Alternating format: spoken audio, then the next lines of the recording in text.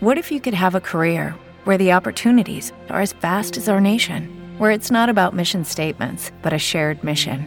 At U.S. Customs and Border Protection, we go beyond to protect more than borders. From ship to shore, air to ground, cities to local communities, CBP agents and officers are keeping people safe. Join U.S. Customs and Border Protection and go beyond for something far greater than yourself. Learn more at cbp.gov/careers.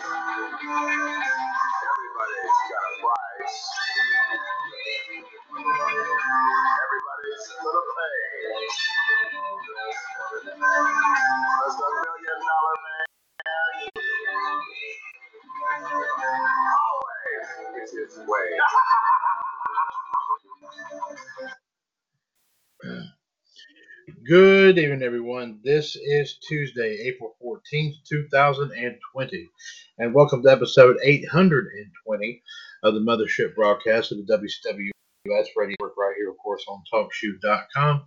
This is the one and the only WCWUS Revolution. Once again, this is Mr. WCWUS Chad Henshaw back on the line, too, as we get set to talk about our favorite subject of all time, that being, of course, professional wrestling.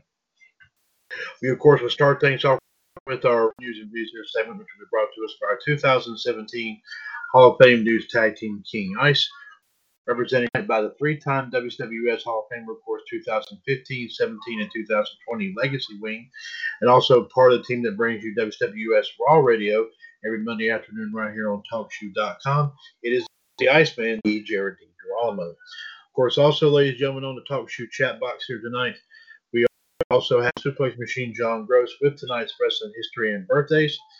Of course, John is the first 2016 Hall of Famer, as well as, of course, a member of the 2020 Legacy Wing of the Hall of Fame. Also, another part of the team that brings you WCWUS Raw Radio every Monday afternoon.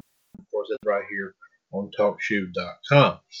Before we get underway with tonight's itinerary, let us welcome JD and John to what should be a absolute explosive evening of nothing but big-time wrestling discussion here on Revolution of 820. Good to be here. Thank you very much, JD. Of course, ladies and gentlemen, our live video feed tonight comes to us from our group dedicated to the National Wrestling Alliance, that, of course, being NWAUS Built on Tradition. Join us from NWAUS here tonight for Revolution episode 820's live video feed. Please feel free, of course, to join us there at facebook.com/groups/NWAUS Tradition to watch us, of course, right there and comment on give your thoughts and opinions on everything, of course, that we talk about here this evening. And, of course, if you want to join us through TalkShoe.com, the phone number, as always, is 1-605-562-0444. Caller ID 138055, pound the magic 6 numbers. And press that 1 if you want to chime in on anything and everything that we have to talk about here this evening, which will include, of course, in addition to our news and views and history and birthdays here tonight. We, of course, will talk about what happened last night on Monday night, which was not a really, let's just say, not a real big and spectacular evening last night, but of course we'll do some more discussion about that here in just a few moments. And also, ladies and gentlemen, of course, unless we have any other, of course, items of interest to talk about here, we'll also be bringing you, of course, another round of our matches, of course, here for our wrestling pay-per-view extravaganza, WCWUS's Blast from the Past. So, ladies and gentlemen, with that, let's go and get right underway here with Revolution 820. Of course, we rock and roll here with we start our rock and roll in here with our wrestling news and views here tonight. And here to bring it here to us from King Ice, as we said, the three-time Hall of Famer, the Iceman, JD, Jared DiGirolamo. JD, what's going on here in the wrestling news scene here this evening? According to reports, WWE owned 23.5% of Class B stock in the XFL, but the company didn't actually pay for it. Mike Florio of ProFootballTalk.com reported this morning that WWE received quality equity in the XFL and no payment or financial obligation, and that it was apparently done in exchange for granting Vince McMahon the authority to launch the XFL through Alpha Entertainment, however. In case you're wondering, the XFL filed for bankruptcy yesterday, however, in case you're curious, however. Meanwhile, however, the Florida Essential Services edition that allows WWE to run live shows without fans during the epidemic. The Florida Governor's Office released a memo on Monday that added 3 types of essential services. WWE is covered in the third item listed in the memo, which was dated as Thursday, April 9, despite not appearing to have been released publicly until yesterday. Employees of professional sports and media production with a national audience, including any athletes, entertainers, production team, executive team, media team, however, and others necessary to facilitate, including services supporting such production, only if the location is closed to the general public, however, read the memo, mind you. Meanwhile, in other news, however, believe it or not, Dark Side of the Ring tonight, however, will be a very interesting show, however.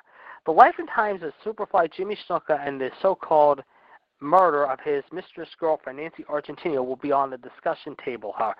Dawn Morocco, however, and Argentino's sister will be among the people that will be discussing this, however, on the show tonight. The show is set to air here in the next half hour to 40 minutes on the Viceland channel, if you will. Meanwhile, of course, next week, however, we'll talk about, however, the attempted murder of Dino Bravo, should I say the murder of Dino Bravo, if you will, however, mind you, that, of course, saw his life in 1993, however, when apparently the Canadian Mafia, however, killed him. Meanwhile, however, AEW Double or Nothing is going on as scheduled, but not at its original venue. AEW announced today that the show will air live on May 23rd as originally planned, but it will take place at another location with the Double or Nothing set for the MGM Grand scheduled for next year, however. No word on where that'll be, however, mind you. Also, if that's not all, however, the Dynamite show set for Wednesday, May 27th in Las Vegas has been canceled. Fans who have already purchased tickets to that Dynamite show will be issued a full refund within a month by their financial institution, however, mind you. Let's see here. Meanwhile, on AEW Dark tonight, however, we had, of course, Sean Spears, the Perfect 10, Ty Dillinger, a.k.a. Mr. Peyton Royce, the chairman of AEW, take on the one and only Billy Gunn of the Gun Club, if you will, however, mind you. Meanwhile, in other news, however, mind you, during last night's Raw, however, Austin Theory was in action to defeat Akira Tozawa, however, mind you, however, and that, of course, was made by a Paul Heyman decision, however. Theory is set to face Aleister Black in a qualifying match for the men's Money in the Bank match next week. According to Meltzer, Theory appearing on Raw was a move. Initially, he was brought in as a replacement for Andrade to team with Angel Garza against the Street Profits at Mania 36. However, apparently backstage officials were, quote, impressed enough with Theory for him to remain on the main roster for the time being, even though Meltzer remarked that it's still, quote, way too early for Theory to making this move up the roster. Meanwhile, speaking of Raw, however, a couple of notes out of Raw.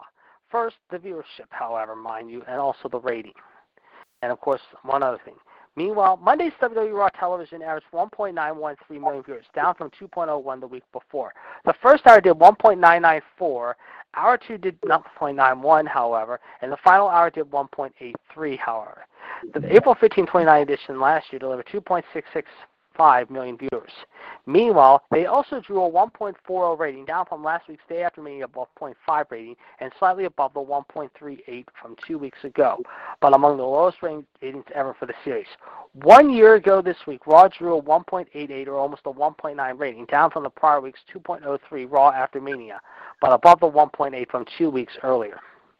Meanwhile, however, in addition to that, however, there's also some other news going on in the aftermath of Raw, which we'll tell you about in just a second. Some sad news to report, meanwhile, in the world of baseball, however, is Hank Steinbrenner, the eldest son of George Steinbrenner, one of 4 siblings who owned controlling shares of the New York Yankees, died this morning in his Clearwater, Florida home due to a long-standing health issue at the age of 63. Our thoughts and prayers are with the Steinbrenner family, however, as Hal, of course, was put in charge in November 2008. While Hank was in his 13th season as general partner 11th as coach, he did not appear to have much involvement in the team's operations in recent years. Still, he consulted, however, referring to Cal said he consulted Hank and sisters Jessica and Jennifer on all major decisions. Hank Steinbrenner, of course, the oldest son, George Steinbrenner, I should say. A chain smoker and miniature drag racer, Hank had hoped to succeed as far as the team's controlling owner. Between the 2007 and 08 seasons, he became the public voice of the Yankees' ownership, however. George, of course, died in July of 2010, and his wife Joan died 2 years ago in December of 2018. Randy Levine, the Yankees president, had this to say about Hank earlier today, however, in a comment. Hank, to me, was a renaissance man. You could have a conversation with Hank for 10 to 15 minutes, and you can go from baseball to history to rock and roll to fine art. He held his own and was extraordinarily knowledgeable in all those areas, however. So, again, our thoughts and prayers are certainly with the Steinbrenner family. Considering he played soccer at Central Methodist and coached at Osceola Vanguard High. He was 15 when his father bought the Yankees from CBS in 1973, however, and he traveled with the team parts of the 85 and 86 season, learning under Lou Pennell, Woody Woodward, and Clyde King before getting out baseball and concentrating on the Steinbrenner Thoroughbred Stable in Osceola, Florida. He was also vice president and director of Bay Farms Corp since 85 and a member of the Osceola Breeder Sales Company, however. He also served as a chairman, however, as vice president of Mid-Florida Hotels Corp and coordinated a partnership with Gwynn Racing in 2000 to form a Gwynn Steinbrenner Yankee dragster on the National Hot Rod Association Tour with son George Michael Steinbrenner IV, forming Steinbrenner Racing in 2016. He is survived by his daughters Jacqueline and Julia, sons George Michael IV and John, granddaughter Annabelle, and 3 siblings. And finally, Jerry the King Lawler is in hot water yet again.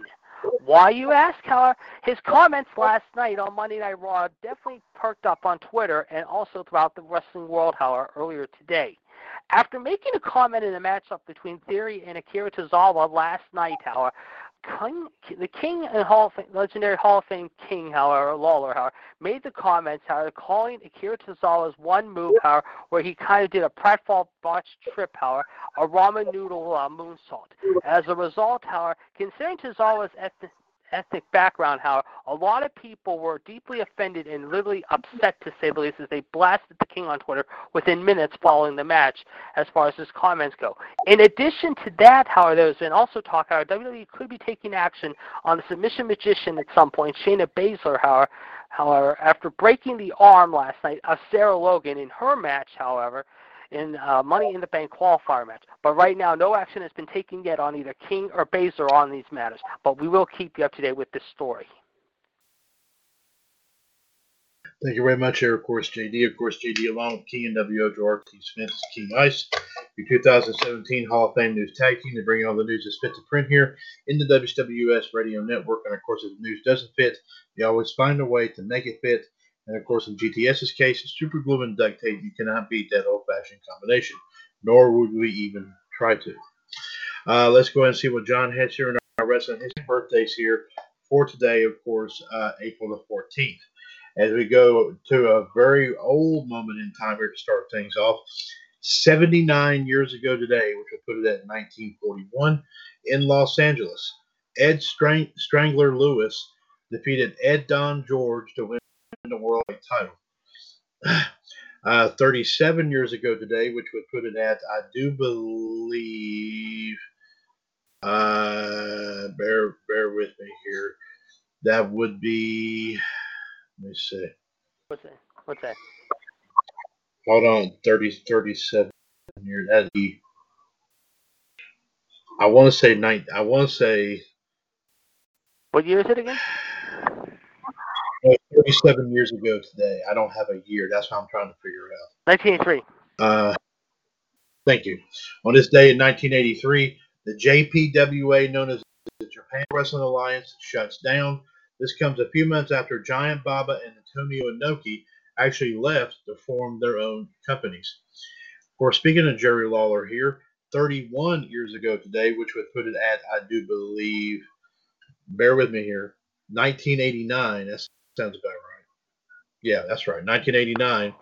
Jerry Lawler defeated the late Kerry Von Erich to capture the WCWA Unified Heavyweight Championship.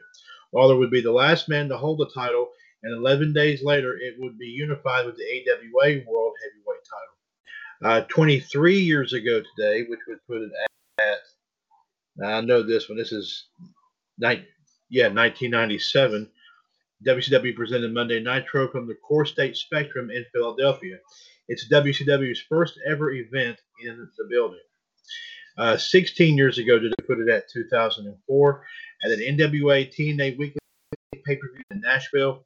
Apollo and D'Lo Brown defeated Kid Cash and Dallas to win the NWA World Tag Team titles.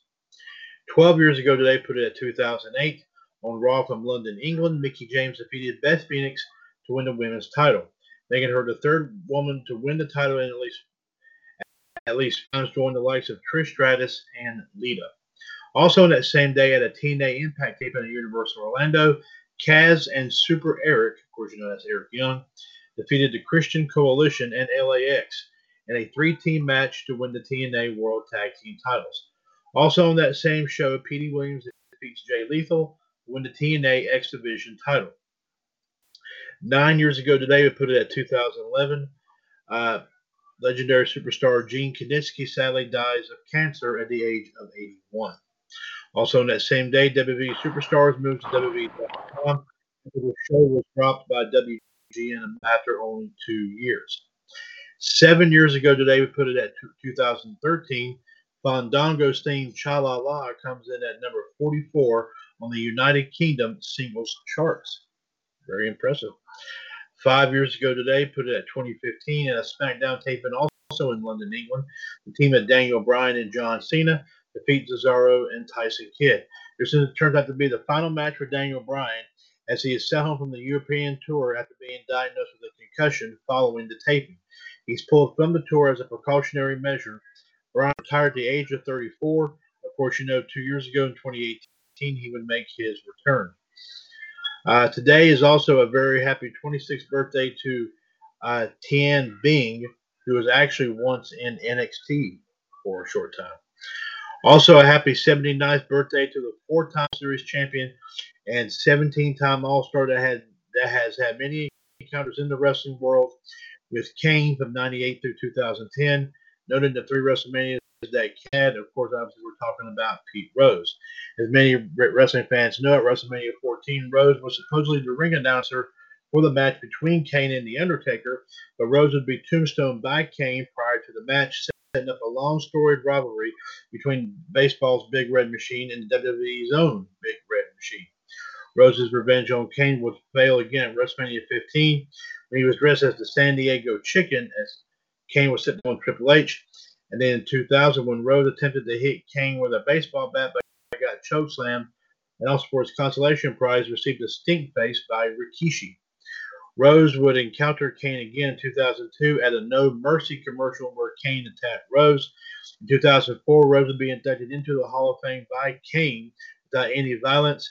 But 6 years later, Kane would cross paths with Rose one more time on a Raw edition with Pete Rose guest hosting the show. Also today, believe it or not, today is a very happy 32nd birthday to the wife of Roderick Strong. And I do believe this was also one of the ladies that, of course, has been involved with one of the 4 horsemen of the MMA. I do as Marina Shafir. I'm not too much mistaken. Today would have been, ladies and gentlemen, sadly, the 56th birthday of Bryan Adams, who, of course, was known in WWF as Crush, also as a member of Demolition from 1990, and also a member of the Nation Domination in 97 before joining DW as a member of the NWO in 1998, and also forming Chronic with former star Brian Clark, who was known as Adam Bomb in 2000.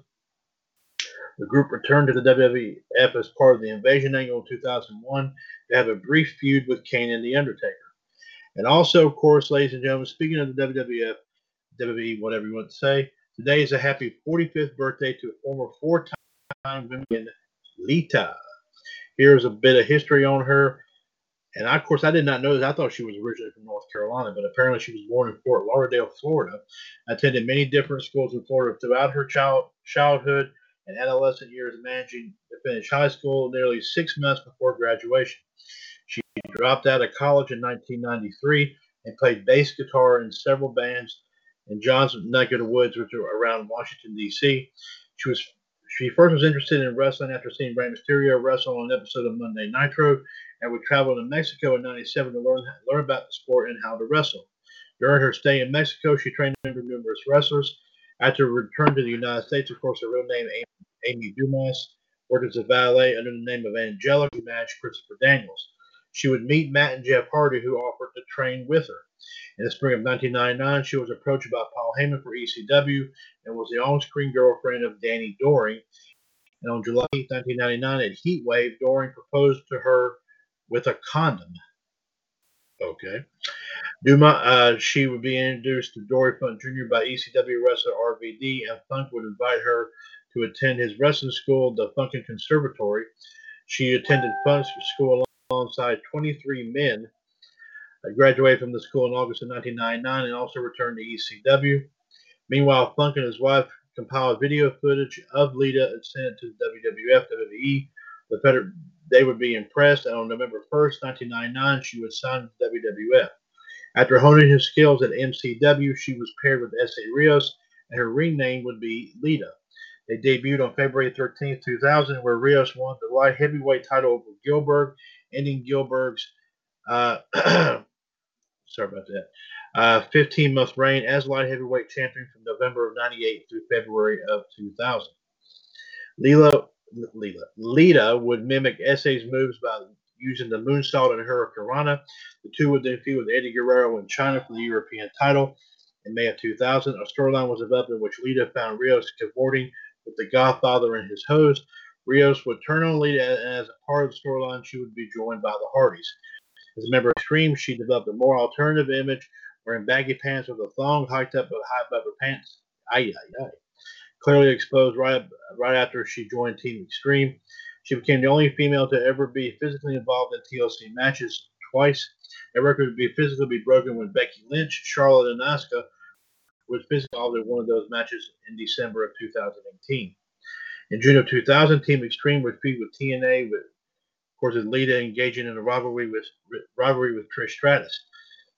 It developed into an off-and-on long-term feud between the two women that lasted throughout 2006.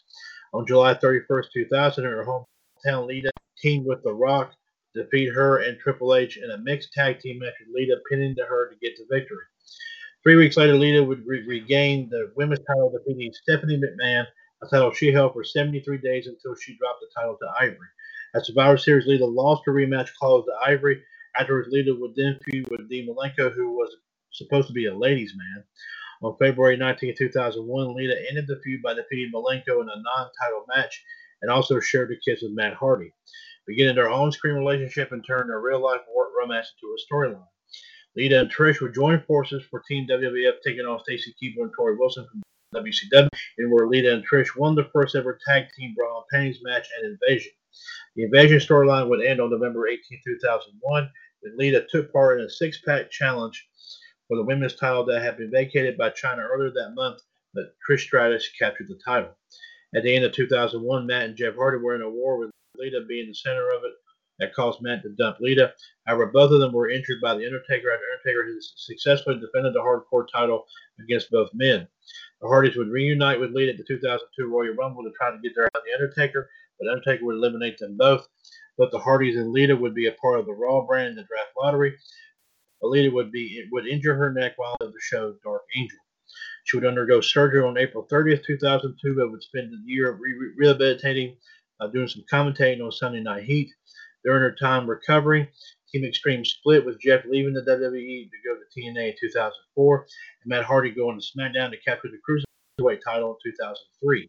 Lita would stay on Raw, but she would be fired by Eric Bischoff after Bischoff rejected her advances that she followed the footsteps of SmackDown's Tori Wilson, and she posed for Playboy. But she would return to the ring, saving Trish Stratus from a beating at the hands of Molly Holly and Gail Kim. In her first match back at Unforgiven, she teamed with Trish to defeat Gail Kim and Molly Holly, and she targeted the women's title that Molly Holly was wearing. At Survivor Series, she failed to regain the title again over Molly. In 2004, she got back together with Matt Hardy, with Matt returning to Raw this time, but Kane would feud with both Matt and Lita and wanted to make Lita his. This would lead to Kane impregnating Lita and defeating Matt Hardy in a Death Do Us Part match on August 23, 2004. Lita would be forced to marry Kane, with Matt Hardy attempting to halt the proceedings but would be attacked by Kane. Lita and Kane would marry, but there were problems between the two. On September 13, 2004, Kane was in a match with Snitsky and Lita, and Kane arguing. Lita and Kane allowed Snitsky to hit Kane with a chair, causing Kane to land on Lita and her unborn child. Unfortunately, the baby was lost. Lita sided with Kane in all of this. At Taboo Tuesday, Snitsky would injure Kane, and Lita would then refeud with Trish Stratus. On December 6, 2004, Lita recaptured the women's title in the Raw main event over Trish Stratus. That would be the last time the women would main event on Raw until 2016 when Sasha Banks defeated Charlotte to regain the Raw women's title. Lita would lose the title in 2005 to Trish Stratus at NWAUS Revolution. Lita suffering another injury. This time it would be her ankle. Lita tore her left ACL and would undergo surgery again. In real life, in 2005, Lita and Matt Hardy would split up, and word got out that Lita had an affair with one of her fellow co-workers, of course known as one of Matt Hardy's friends, who would be Adam Copeland, who of course we know him as Edge. Lita would return to WWE television in March of 2005, signing with Christy Hemme, coaching her to take the women's title over Trish Stratus at WrestleMania 21, but Trish would retain the title over Christy. Lita would continue to manage Kane and use Kane as favors to get Trish Stratus at Backlash.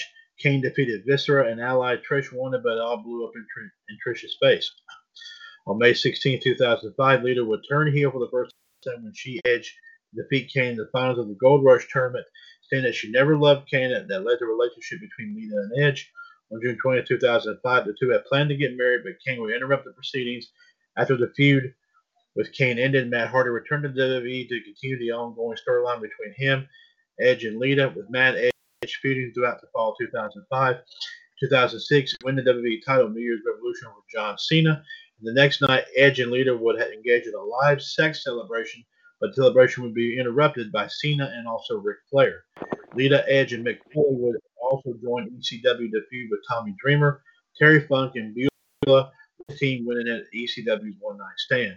In August of 2006, Lita won her third women's title over Mickie James, but she would lose the title and unforgiven to Trish Stratus in Trish's retirement match. Lita would then match Randy Orton as Orton and Edge would form rated RKO. Lita would win back the women's title for the fourth time at Cyber Sunday over Mickie James, but she would lose the title in a retirement match at Survivor Series. But then Lita would make some sporadic WWE appearances in 2007, 2010, 2012. Of course, there was also 2012 when she beat Heath Slater on the 1000th episode of Raw. In 2014, she was inducted into the Hall of Fame, and in 2016, she had a brand new WWE Women's title. Lita would wrestle 3 matches in 2018. Won them, of course, the first ever 2018 Women's Royal Rumble, teaming with her old rival Trish Stratus at Evolution to defeat Alicia Fox and Mickie James, and also the next night on Raw as well. And that is it for the wrestling history and birthdays here for today. And John's got some that are not wrestling related. On this date in 1865, a moment that would change the fate of American history. As you remember, Abraham Lincoln was shot at Ford's Theater by John Wilkes Booth. Also on that same day when Lincoln was shot, Lewis Powell would attack William H. Seward. Background of the shooting began when Booth threatening to shoot Lincoln on Inauguration Day and also attempted to kidnap Lincoln with the other conspirators. There are various theories with what Booth wanted to do with Lincoln. Booth made a statement saying, "By God, I'll put him through." Lincoln would have premonitions 3 days prior to his death in which he wandered the White House searching for the source of the mournful sounds.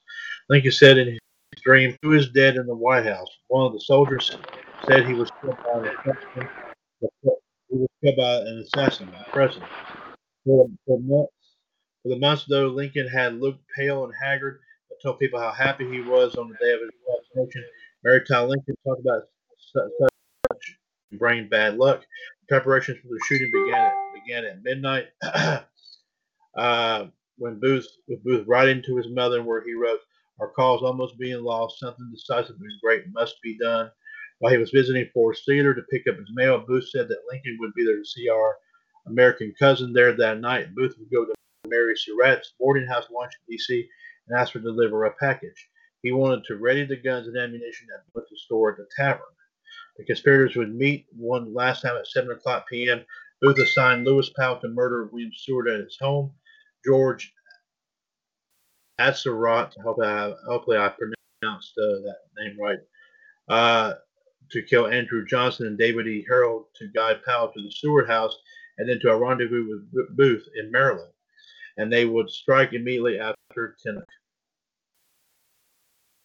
Let's see if John has anything else here. Despite what Booth heard earlier in the day, Grant and his wife Julia Grant turned the invitation down at the last minute.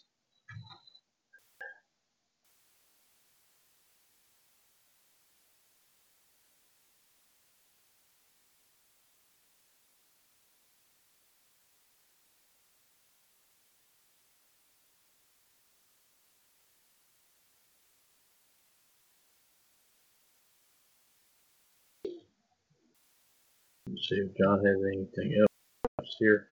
And Major Henry Rathbone and Clara Harris would also take their place. Married to a headache and was inclined to stay home, but Lincoln told her she must go because newspapers had announced that she would. William Crook advised Lincoln against it, but Lincoln promised his wife him saying, "I suppose it's time to go, though I would rather stay," assisting Mary into the carriage.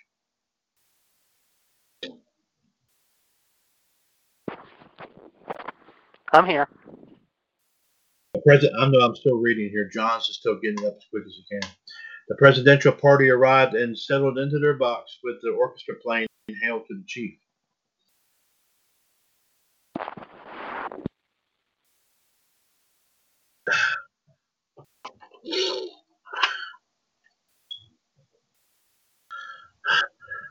The 1,700 people rose in applause. Lincoln sat in a rocking chair, had been selected among the Ford family's personal furnishings.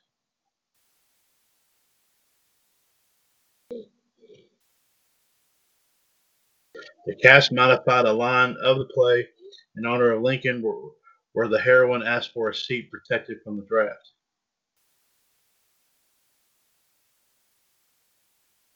The reply scripted as, "Well, you're not the only one that wants to escape the draft." The draft has already been stopped by order of the president.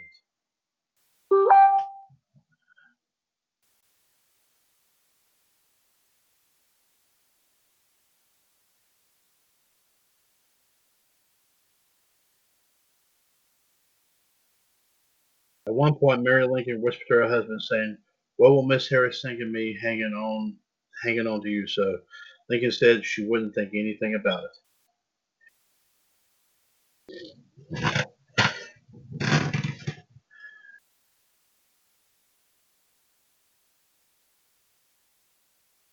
Ladies and gentlemen, John is going through very much detail here. Very interesting there indeed. Those words are considered Lincoln's words.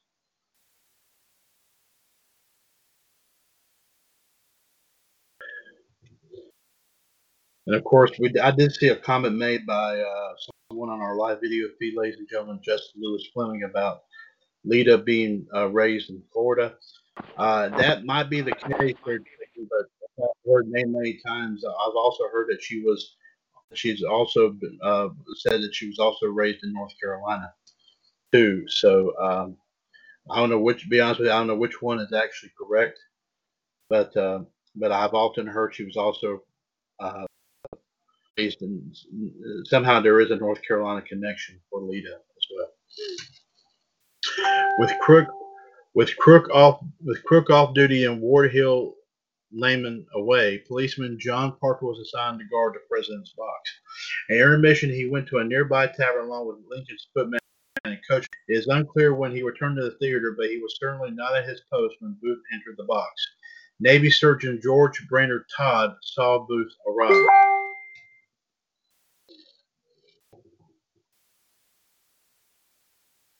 He stated at 10:25 p.m. a man came in, walked slowly along the side on which the presidential box was, and I heard a man say, "There's Booth." And I turned my head to look at him. He was still walking very slow, and he was near the box door.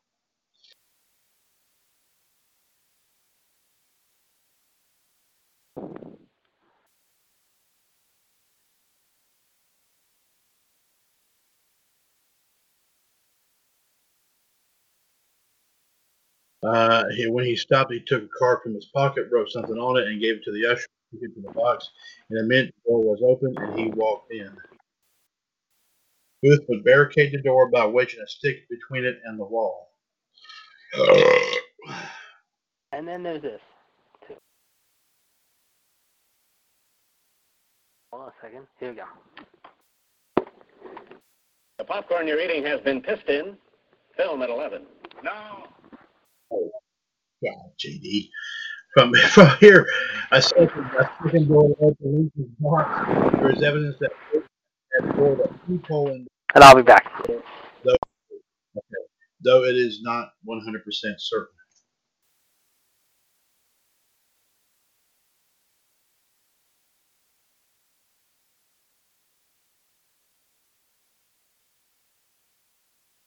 Booth would know the play by heart.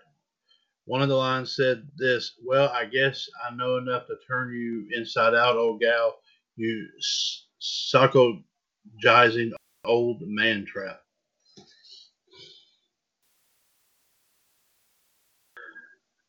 Lincoln would laugh at the line before he was shot. Booth would open the door and shot Lincoln from behind with a derringer.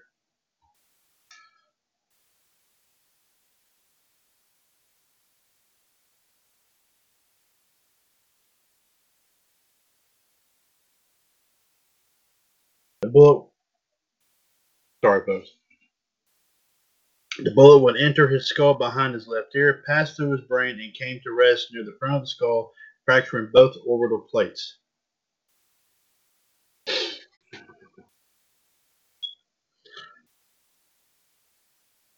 Lincoln slumped over in his chair, falling backward, and Rathbone turned to see Booth standing in gun smoke 4 feet behind Lincoln.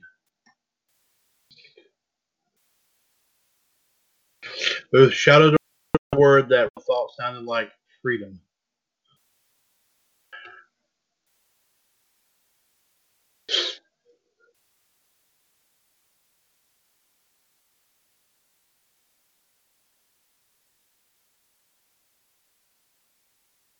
He jumped him as Booth drew a knife, stabbing Rathbone repeatedly in the left forearm.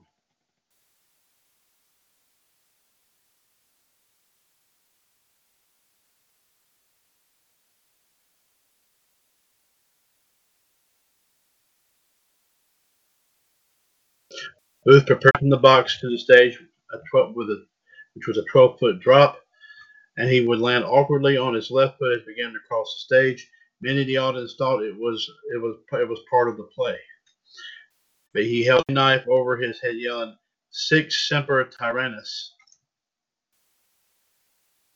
and then saying, "The South is avenged."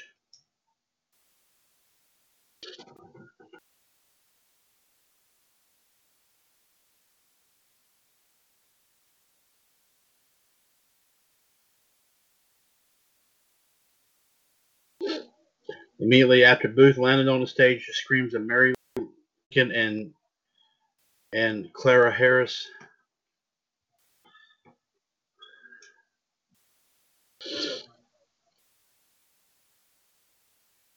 also with Rathbone's cries of "Stop that man" prompted others to join the chase as pandemonium broke out.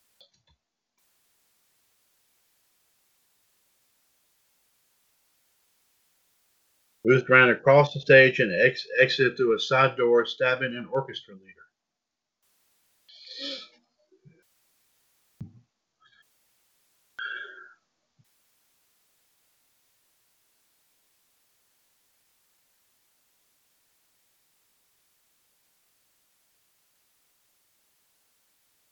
He had left on a horse waiting outside in the alleyway and pushed Joseph Burroughs away, striking Burroughs with the handle of his knife.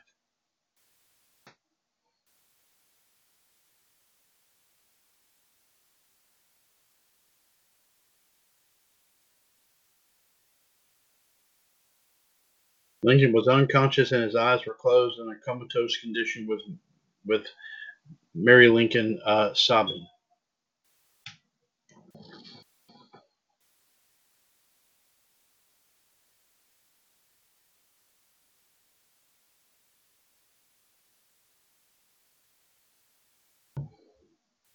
After Taft and Leo opened Lincoln's shirt, they found no stab wound but the gunshot wound behind the left ear.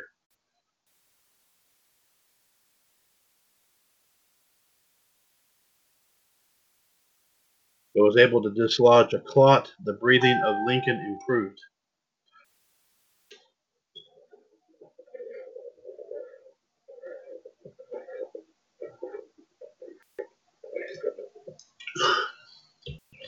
Keene, who was an actress, cradled the president's head in her lap.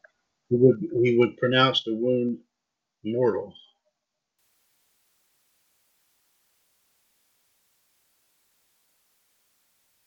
Afterwards, they would carry Lincoln to a home in William Peterson's first floor bedroom.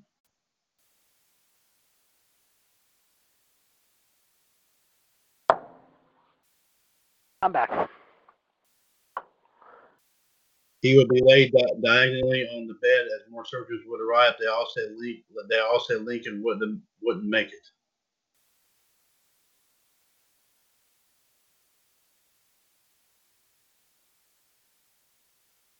Barnes probed the wound and some bone fragments throughout the night as the hemorrhaging continued.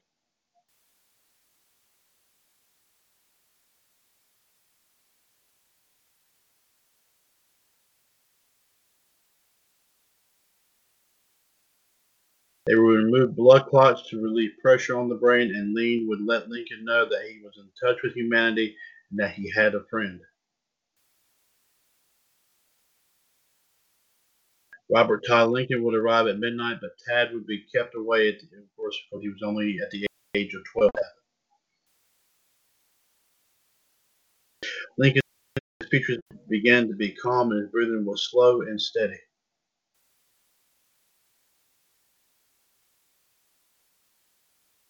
Later, one of his eyes became swollen, and the right side of his face turned.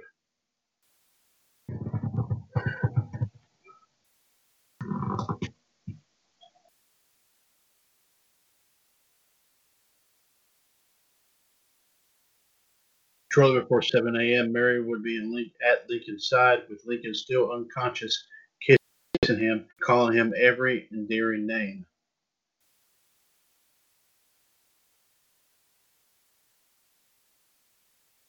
Hey, this is a very long piece of non-wrestling history, but it is a well-known moment in history. Yes.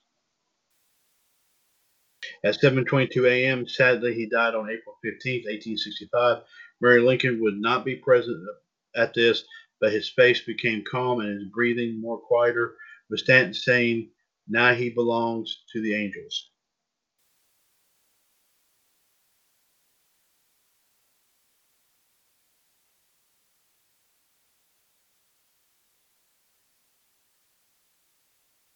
Immediately afterwards, Johnson would become president and would be sworn in by Simon Chase between 10 and 11 a.m.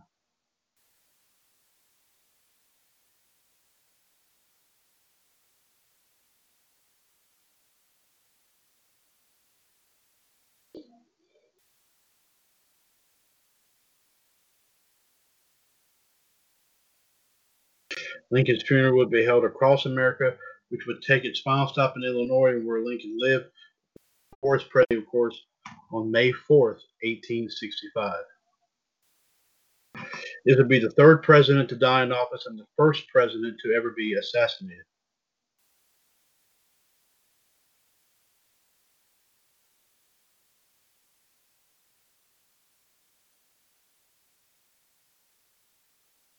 Yeah.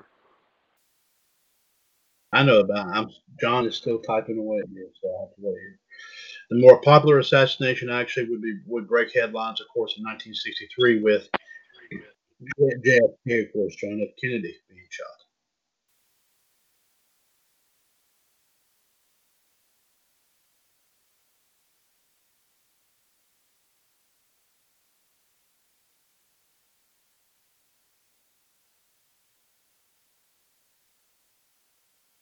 There have only been 4 assassinations since that fateful April day. Today is the official way he's got for the history and birthdays here for today. So, John, we thank you very much there, sir, for the wrestling and non-wrestling histories and birthdays here today. JD, we thank you very much for the wrestling news and views here for tonight here as well. Let's give you the number one more time here, folks. 1-605-550-444, caller ID 138055 #. It is 10 o'clock even, of course, on of course, Tuesday, April 14th, 2020, episode 820 of WCWUS Revolution. Mr. WCWUS Chad Henshaw here, along with the Iceman, Jared DiGirolamo, and the Human Suplex Machine, John Gross. And we do have someone on the line here, someone we actually thought was not going to make it. We did get a message earlier that he actually lost power at near his home here right before, of course, Revolution went on the air tonight. But apparently he is on here with us now. Get ready to come on, ladies and gentlemen. Member of John Gross's Sports and Pro Wrestling Illustrated Facebook page. He is also a member, of course, of the WCWUS GWI Wrestling Forum chat box, and he's a frequent guest of course, a lot of our shows here in the WCWUS Radio Network, of course, and also a man who will be challenging. He'll have his first big time matchup here this coming week here on Revolution. We'll talk more about that here in a little bit later. But here he is, ladies and gentlemen. Now get ready to come on the line here from the state of Georgia, which was kind of peachy, by the way. Here is, of course, the king of clubs himself, the one and the only, Mr. Mitt Patel here. Of course, Mitt, we welcome you to 820 Serve Revolution. We thank you for being very patient with us, and welcome on to the show tonight. Oh, no problem. Thank you very much. Let's go ahead and I'm sure we might not have a whole lot to talk about here in terms of last night on Raw. John actually, he the only thing he really much has to say is that he kind of refuses to comment on what happened last night on Raw. He just pretty much summed it up to saying it was like a bad show all around. Mitt, was there anything you wanted to add about as far as what happened with Raw last night? It's just that I can agree with John about it. And the Becky we've been seeing lately is not the Becky that we loved. You know, Becky's not being Becky in this feud between Becky and Shayna. Mm-hmm. Indeed. Okay. Thank you, Mitt. Appreciate that. JD, I know you probably have a few things you probably need to mention here, but But if there's like, just leave it down to like a few key pieces here. There might not be a whole lot to talk about as what John and Mitt, or anything you wished about Raw last night. Go ahead, please. Well, I mean, I'll say my big rant for tomorrow if you want me to, but I will say how they've gone to the well one too many times, however, and what King said was absolutely ridiculous, and what Shayna did even more was even more ridiculous. So I'm going to say that, and that's it. Okay. Well, folks, like I said, you have to also keep in mind there as well that ever since all this broke out about this pandemic, I mean, it hasn't been the same, even before this pandemic hit. It hasn't been the same action that we've always been used to seeing. I mean, they have really kind of watered it down and condensed it down and all that stuff, and it's just pretty much kind of come down to a point here to where it's just not. Some people may want to look at it, some people may not. But I mean, but regardless of how you swing it, regardless of all that, some folks are still looking at it and all. I mean, of course, what really surprised me was the fact that there was a lot of people that was kind of praising about how WrestleMania went, even though that it was nothing like we had never had seen. I mean, apparently some people were praising Vince for what he was doing. Some people, like myself, and I'm sure a lot of the guys here, didn't really care that much for everything that happened, of course, at WrestleMania. But there was a lot of folks there that was actually kind of just kind of was just kind of just thrilled as to how it all turned out. And now, I mean, I'm sure that, like I said, your guess is as good as mine here, folks. It's just one sad reality after another right now that, especially with this announcement here that they continue to do a lot of these shows here, and apparently with the announcement here that they made here about WWE now being essential. I mean, first off, WWE has not been essential in the last 10 or 15, 20 years. And I much commented on that. I think JD sent out a post, and I actually read that a little bit, and I do think JD presented it out. our own Danny from Oak Park actually did a real good comment about it. I don't remember what the whole comment was, but I kind of replied to it, and I kind of said the only way to, and it wasn't worded in this fashion, but it was kind of similar to what I said, that the only way the WWE is going to be essential is that they get rid of Vince McMahon. I mean, it's just plain simple. That's the one thing that's keeping WWE pretty much way down. Is that Vince, is a power hungry freak, and like I said, go his way, then it's not going to happen. If you didn't think about it, then it's not going to go down. It's not going to last long. I mean, for example, I think a lot of the superstars that right now that JD has mentioned that there was a lot of superstars that Vince is considering burying, and the only reason why he's doing that, obviously, because he didn't bring him in. He didn't give him this is what you're going to do here and there and all that stuff and all that. I mean, this was thought about other people within WWE. It wasn't Vince's idea, but yeah, it's Vince's idea to bury about all the superstars that he doesn't feel that is, in his mind, reliable or considered exactly. So, I mean, in other words, if it's not trademarked by Vince McMahon, he's not going to do it. I think that's pretty much plain and simple. So, like I said, my personal opinion here is this. We've got, and what's even sad, let me tell you one other example here, because y'all know how I'm an avid YouTube watcher. We all watch YouTube from time to time. I post a lot of stuff off of YouTube. I put it on a lot of these pages at the time. I've been reading from several people who actually have YouTube channels filled with wrestling videos. Unfortunately, WWE has pretty much shut several of them down because it contains some of their content. And these guys and gals are having to switch over, and instead of using YouTube, they're using what's that other one? Daily Motion. I've mentioned that before. Yeah. And they're getting away with it. They're on Daily Motion. I mean, for Daily Motion, don't even seem to care. But apparently, YouTube and all that, apparently because that WWE apparently has a good relationship, I guess you can say, with that WWE and YouTube have a good working relationship and all that. So any of these individuals, there's a lot of their stuff, they say, oh no, you can't do that. And look what happens.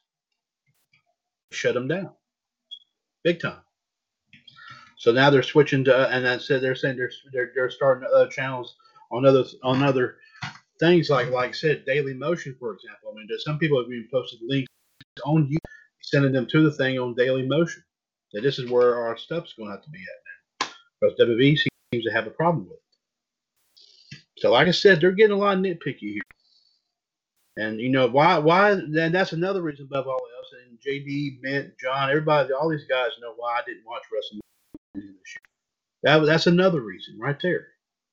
It's because WWE is getting so blamed picky that somebody's going to take their precious footage and they're going to shoot it all to heck. I mean, the thing is, all we're simply wanting to do is just watch it because we enjoy looking at that stuff. Because, like, if you didn't have wrestling the way it was back then, it wouldn't be as popular now.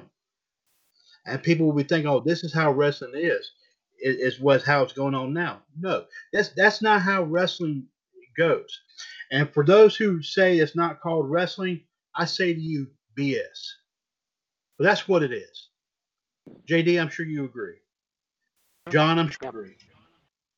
Mitt, I'm sure you agree. It's not called sports entertainment. It is called professional wrestling. There is a ring. There are guys and gals wearing wrestling gear, wrestling tights. They're talking about wrestling moves. They're no superstars. They're called wrestlers. Yes, they are. They are, like I said, big time names. Yes, I agree with that. But you're making it out like it's like a hyped up soap opera. a Broadway show, or and some people even still compare it to ballet. And it's no ballet. No, nothing about it it has nothing to do with ballet. I don't know who came up with that garbage. But ladies and gentlemen, my personal opinion here is this. Proof is in the pudding, and a lot of stuff that I've done here with the WCWUS Blast from the Past. Because these are shows and matches and moments that we can talk about. Because let me tell you something. This is stuff people enjoy watching. And they enjoy watching it to this day. And you know why? Because the stuff out now is crap. It is crap. I mean, at least AEW is trying their darndest to save us from this monotony. That's the best. I mean, don't get me wrong. I think Cody Rhodes is doing it. I mean, JD, John, and Mitt would agree. I'm sure agree with this too. Cody Rhodes and company are doing a fine job trying to bring back traditional wrestling. And Cody learned it from the best. He learned it from his father. You know, his brother's also involved with it as well. You know, Dusty Rhodes was one of the men in wrestling. And like I said, I mean, even Dusty said it at the Hall of Fame, and he even said it at the WWE Hall of Fame broadcast. He said it is called professional wrestling. That's what it is. And whoever comes up and says, no, it says, well, Vince McMahon told us to call sports. Well, let me tell you one thing, and John, JD, John, and Mitt will be witnesses to this. This might be one time. If it gets again, okay. But to Vince McMahon, I say this: to hell with you, because I'm telling you what it's called. That's what it was called even long before you ever got your grubby hands on it. If your daddy hadn't given you control of it, you probably wouldn't be in this mess now. Period. Bottom line. I mean, if anyone wants to challenge me on that statement, then come on in and bring it. Because, like I said, I mean, I enjoy watching the old moments, man. I enjoy looking at. There are some new stuff from like the past 5 years that are okay, but like I said, not everything is. It's become more watered down each and every time you look at it, and they're trying to keep a clean cut image. I mean, how long has it been trying to do that? A long time. I mean, yeah. I mean, JD, I'm sure was, and JD, I'm just speculating on this, but I'm sure you were appalled back around 06, 07, and 08 when they brought back what was supposed to be ECW, and it was nothing more than watered what? down. It was too watered down. It was too watered down is what it was. I mean, there were some good things about it I liked, but there were some other things. I mean, but like I said, we talked about this before, the December Dismember, one of the worst shows of all time, however, because, I mean, of all the bullshit that went down. And like I said, you have the politics involved too, but it was all watered down. Right, but you were ticked off. But you were ticked off about when you saw what I did. Do not tell me you weren't ticked off about that. No, I wasn't. You tell me you were upset whenever Vince McMahon tried to bring that back. Don't tell me for 1 second that you did not see any similarities at all. Right before they shut it down and brought in NXT, do not tell me that they just simply made it nothing more than a third version of Raw and SmackDown. That's all it was. That's all it was. In the beginning, they tried to make it look like the original, but when you got Heyman out of there, man, you took that element out of there and you just screwed it up. Vince screwed that up, man. And some people will probably, hey, what would he could have done if he wanted to bring back WCW? And you know what? He probably wouldn't do that because every time you say those letters around him, he'd probably get ticked off about it. You say those 3 letters now.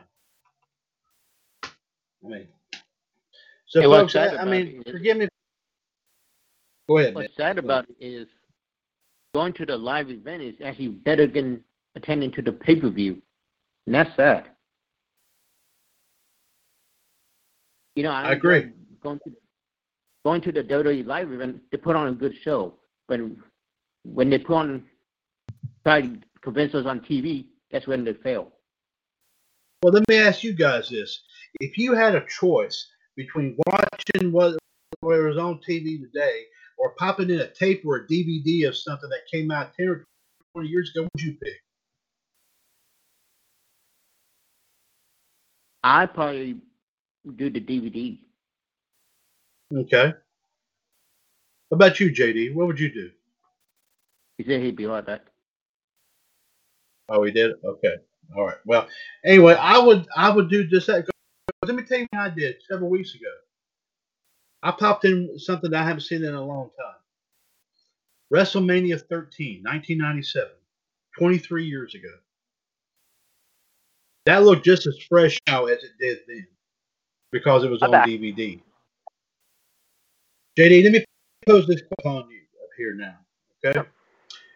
With what's out there on YouTube and all, reliving a lot of these great moments and everything, and with what you're seeing on TV today, would you rather turn it on TV every week and watch an episode of Raw, SmackDown, or whatever, or would you rather pop in a tape or a DVD of an old event from 10, 20, 30 years ago and watch?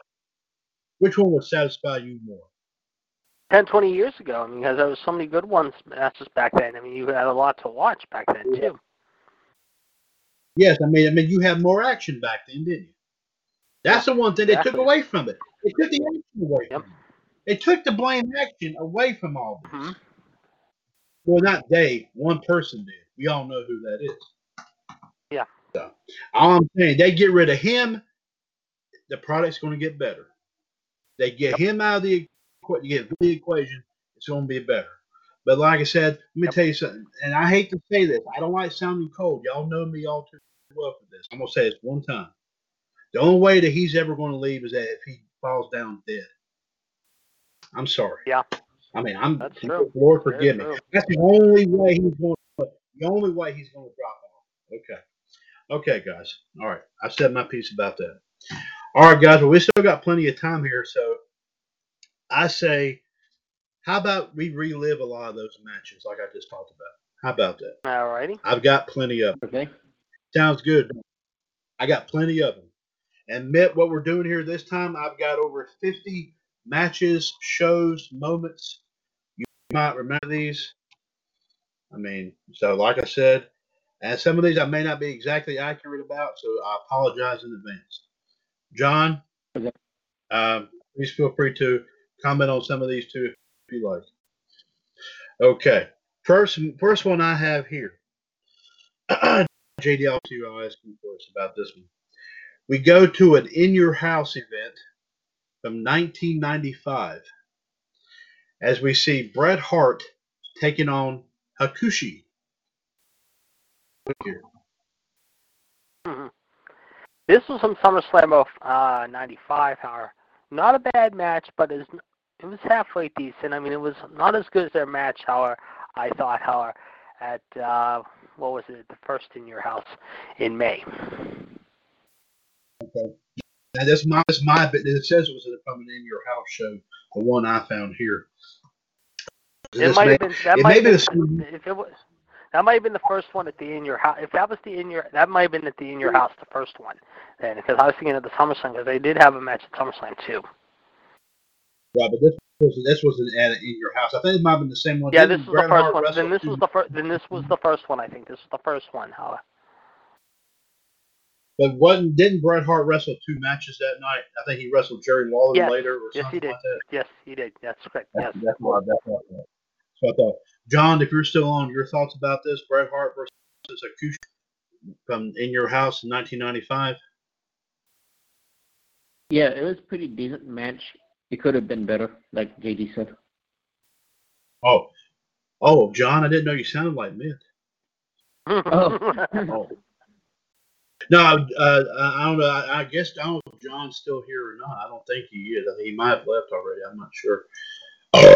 Oh, excuse me. That's ginger ale talking. Okay. Yeah. Anyway, I'll get. If John's still on, I'll come back to ask him about that one in a minute. The next one here, JD, we have a whole. This is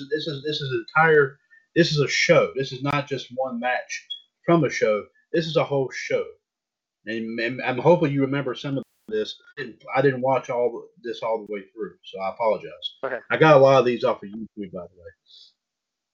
This is the NWA's World Championship Wrestling program. I'm sure you remember this program. Yeah. Okay, JD, this is from May 31st, 1986. Yeah, there were some interesting things that happened. What was it? May 31st, 1986? Right, exactly. This was the whole show. Yeah. Okay. Yeah, I mean, there was a lot of things that went down at this time. Like I said, that was when Ricky Morton had his nose shattered by Ric Flair. I'm looking here and seeing the story here. However, Dusty Rhodes and Baby Doll did an interview. You had Jimmy Crockett announcing them. You had Magnum T and Nikita Koloff go at it, however, with some intensity there. Tully Blanchard and J.J. Dillon doing an interview. The Rock and Roll Express against two guys.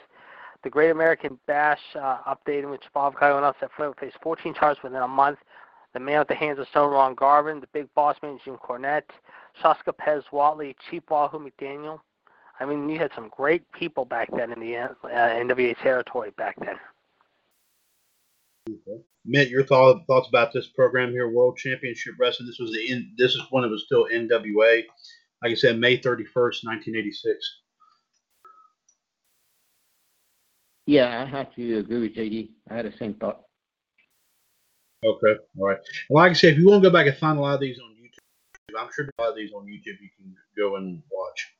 I'm just pointing these out just in case if y'all remember some key moments from some of this. Speaking of which, this is a very rare moment right here, JD. I'm hoping you might remember this. This is a moment right here. We're going to go back a little bit further here.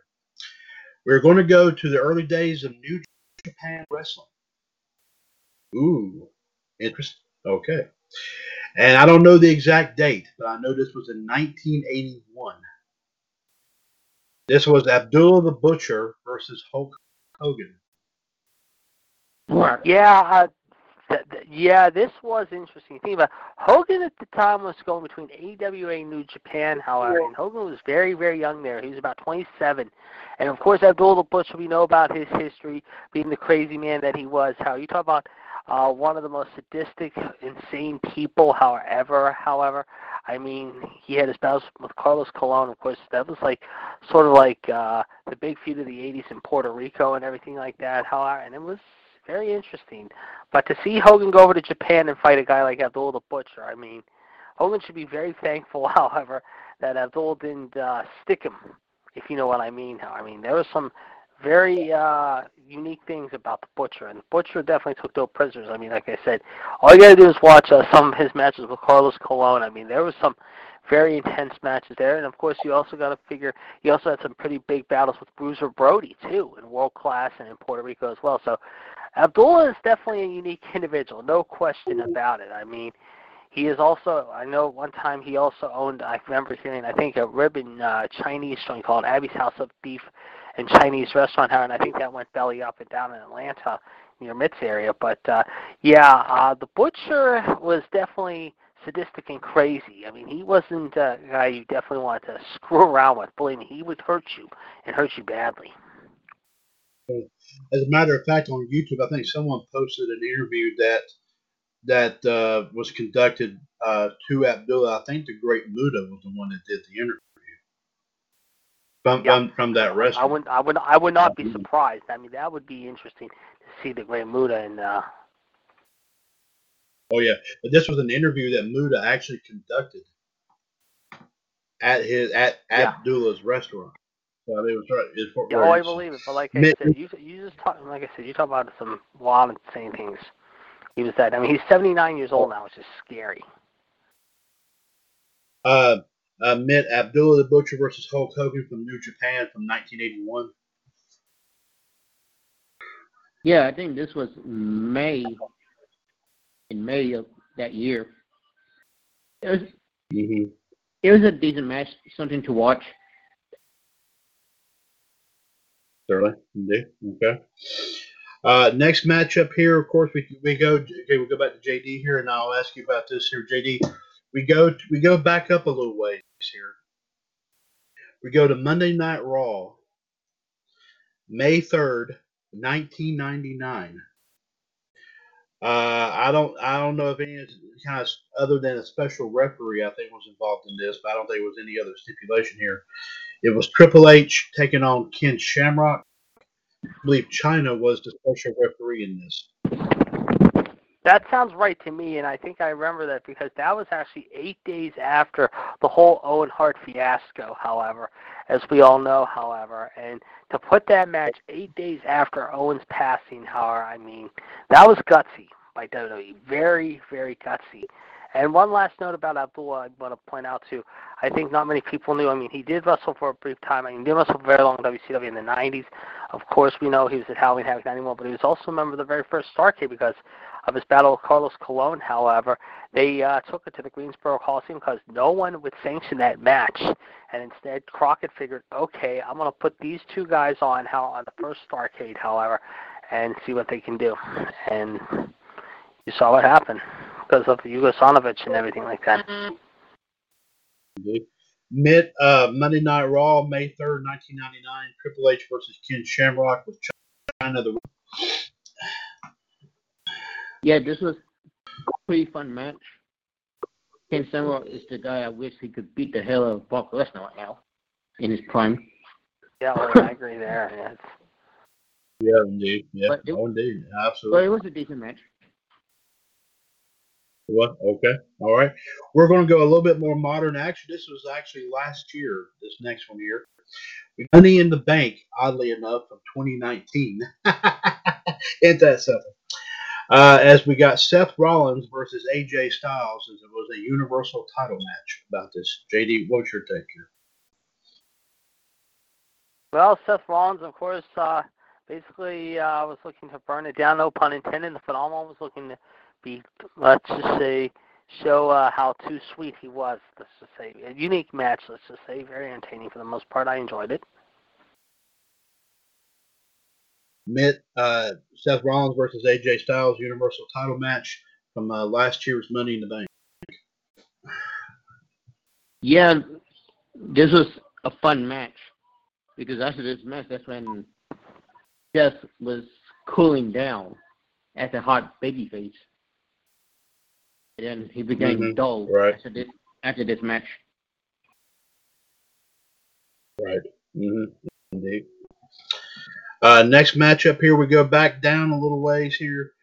We go to WCW Monday Nitro, November 8th, 1999. This is a very unique match right here, as we saw Medusa take on Chris Benoit. JD, your thoughts here about this match? Very unusual match to see these two fight one another, to say the least. Very, very unusual to say the least. Now, Medusa, I don't know, was she still involved with Randy Savage at that time? Around that time? What's that? Was Medusa still involved with Randy Savage in that entourage at the time? No, I think she'd gone away from that whole thing. Okay, all right. Medusa versus Chris Benoit on Monday Nitro, November 8th, 1999. Yeah, I really didn't care for this match because I ultimately knew Benoit was going to pull out. Okay. Next up here, now the next one is another entire show. Okay, just like we did a little while ago. But this is not a particular match from a show. This is an actual show. Just to let you know here. JD, the show we will talk about now is an episode Saturday night's main event, December 19th, 1985. Yeah, that was actually a very unique show. I just watched that show. I believe that was the fourth Saturday night's main event, however. And that was a very interesting show. That was actually held in Tampa, believe it or not, however. And the main event of that one was JYD and Steamboat versus Fuji in Morocco on that show, believe it or not. And also had Hulk Hogan take on Terry Funk. They did a 10.4 rating. And, of course, they would air a couple weeks later, however. mind you. However, since the third WrestleMania was in Hershey, however, very unique match. You kind of got a little bit of an early tease of Savage and Steel that would face off in WrestleMania 2 the following March. Also, that was when Jesse Ventura and Piper along with Warren did not like Hillbilly Jim and his entourage of Cousin Luke and Uncle Elmer. But very interesting show, like I say, very unique, however. And like I said, you had Hulk Hogan, of course, compete, however, against Terry Funk at the USF Dome, however, that night, however, in Tampa. Mitt, Saturday night's main event, December 1985. I agree with ZD. Okay, all right. Next up here, now.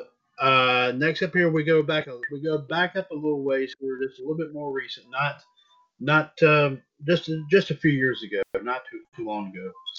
We go to Monday Night Raw once again, but this time this is October the 3rd, 2016.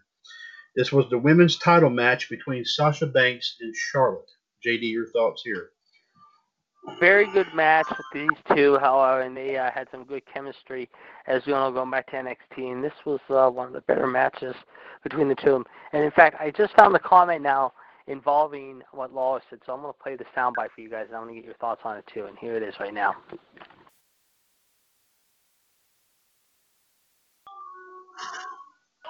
Barry's in a bad way right now. You okay, Galena? This is what it counts to now with Cable in the 65. He's a former champion here in WWE. Like the ramen noodle moonsault. Gotta watch out for this Tozawa. There you go. Oh, okay. Mitt, Sasha Banks versus Charlotte Flair, women's title match, Monday Night Raw, October 3rd, 2016. Yeah, really good match. I just didn't like how they were doing back and forth with the women's title.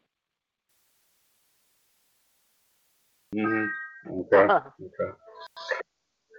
Now I'm not sure if this was a title match or not. JD, you might have been familiar with this event. I'm not sure, but I'll ask your opinion here about this. The event was called Global Warning. This was in 2002. It was The Rock versus Triple H versus Brock Lesnar. I don't know if this was a title match or not, but if you're familiar with this match, what's your thoughts about it? Yeah, I can't remember if it was or not either. However, I'll have to go back and check, but I'm not sure. But it was okay for what it was. I don't remember this match real well at all. But I did hear, however, I don't know if you guys heard this or not, that Adam Cole and the Velveteen Dream had a little confrontation on Twitter with each other today. And according to reports, it says, Adam Cole and Velveteen Dream will, quote, have a chat this week on this week's episode of NXT. Cole posted to Twitter suggesting the, quote, face-to-face chat with the Dream, which Dream accepted and WWE's made it official. After accepting, Howard, Dream proceeded to mock Adam Cole, including saying that Adam Cole is so vanilla, they should change the name to Ice hashtag Bay Bay. Cole says, before that, I have an idea if he's got the guts.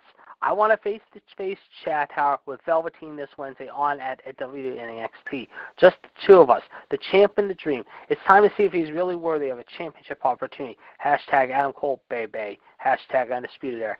To which Dream responded moments later, only for that sent like that vanilla scent, Cole. So apparently tension is building between these two. Okay. Mitt, Warning 2002, The Rock versus Triple H versus Brock Lesnar.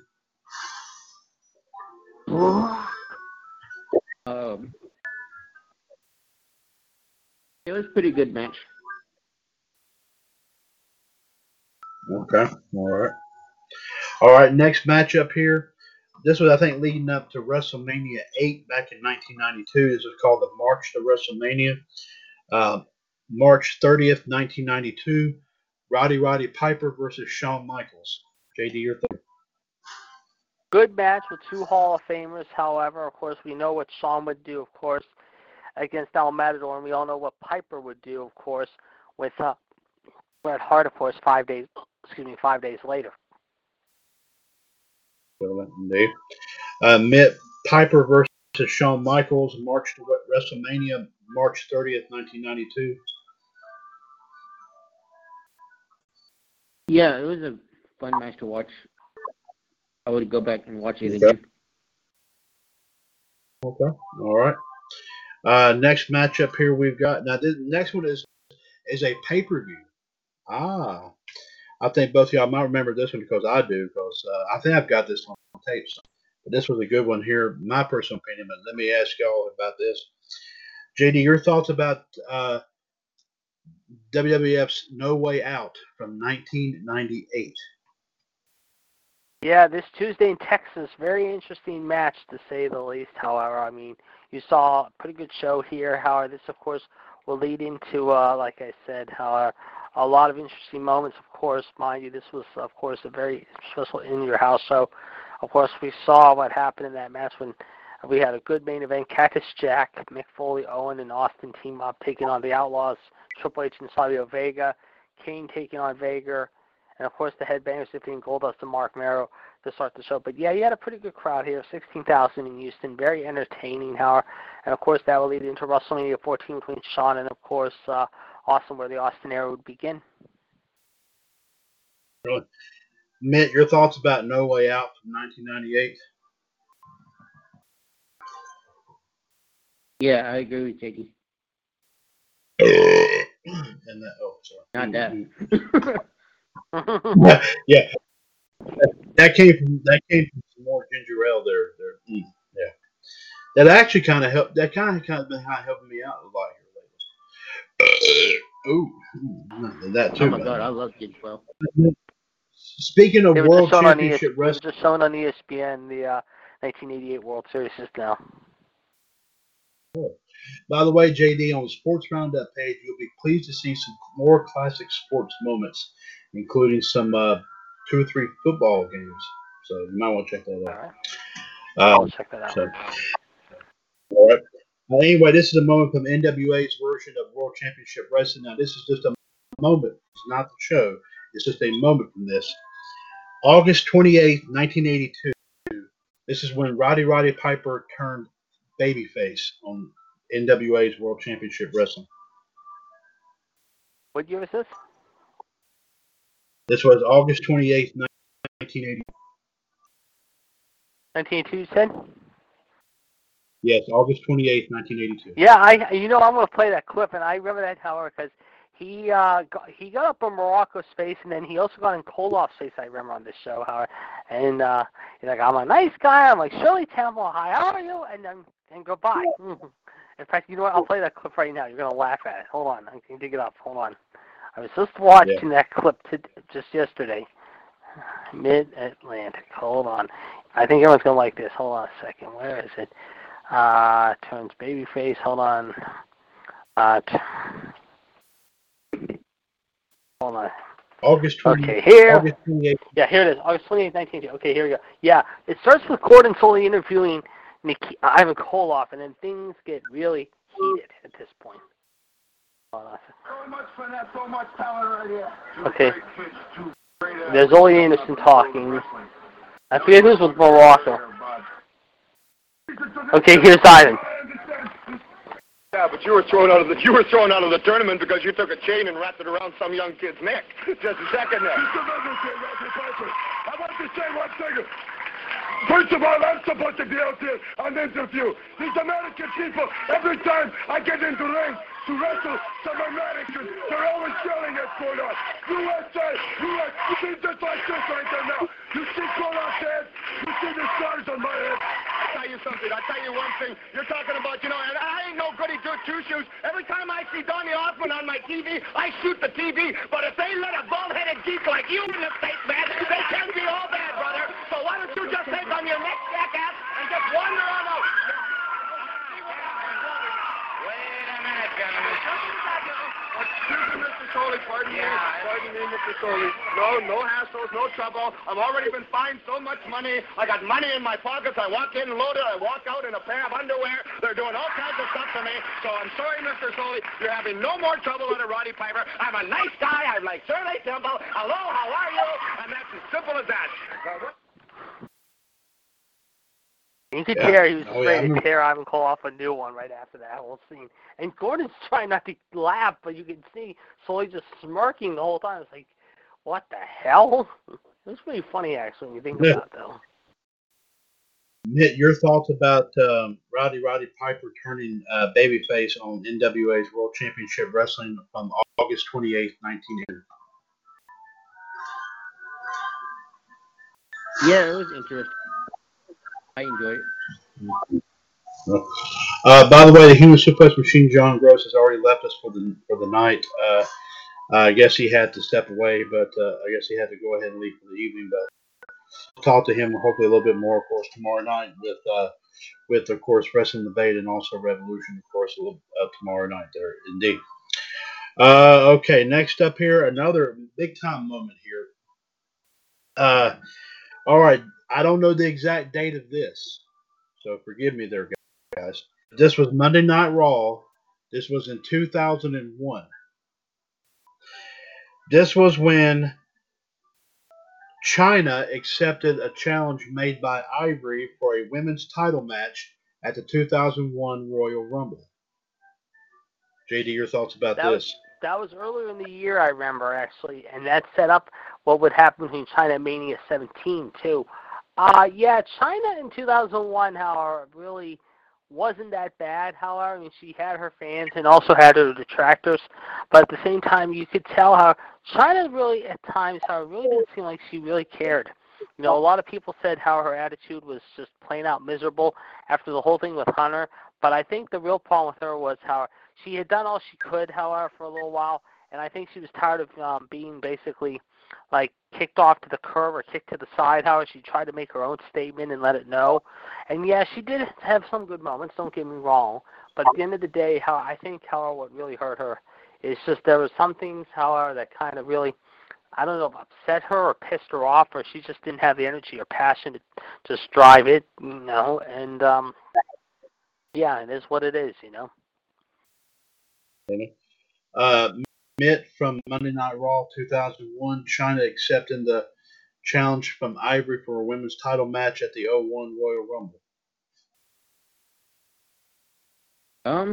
I'd agree with JD. Okay, all right. Next one here, we're going to go back a little ways. We're going to go to Mitt's favorite thing here, of course, and that is talking about WCW. And I'm sure Mitt enjoys that, of course. Yes, sir. Mm-hmm. I do.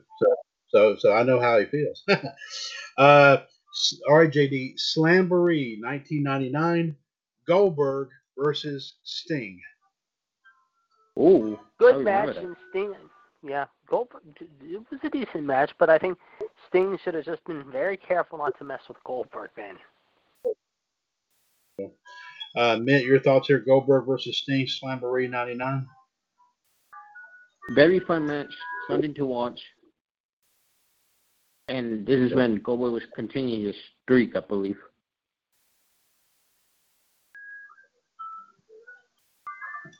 Was it 99 or was it 9? I think it was 98 when it. I think it was 98 when it ended. It was Starrcade 98 when it. Because if you remember Goldberg and Nash, Goldberg lost the belt to Nash. Scott Hall got him with the taser gun during that big distraction they had during that match. I think it was. So. Mm-hmm. I'm thinking that's correct. But yeah. Anyway, next matchup here. We go back a little bit. We go back up a little ways here. We go to 205 Live. That's a very rare occurrence that we do that.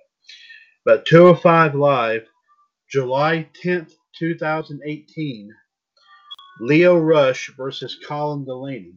JD, your thoughts here? Yeah, the Gary Coleman pipsqueak wannabe versus the one who at one time tried out with WWE, however, in the watered-down version of ECW. It was okay, but again, I wasn't a fan of either one of these guys, so not exciting in my opinion. At least I wasn't really entertained by it though. Okay. Mitt, Leo Rush versus Colin Delaney, 205 Live, July 10th, 2018. Yeah, that was okay.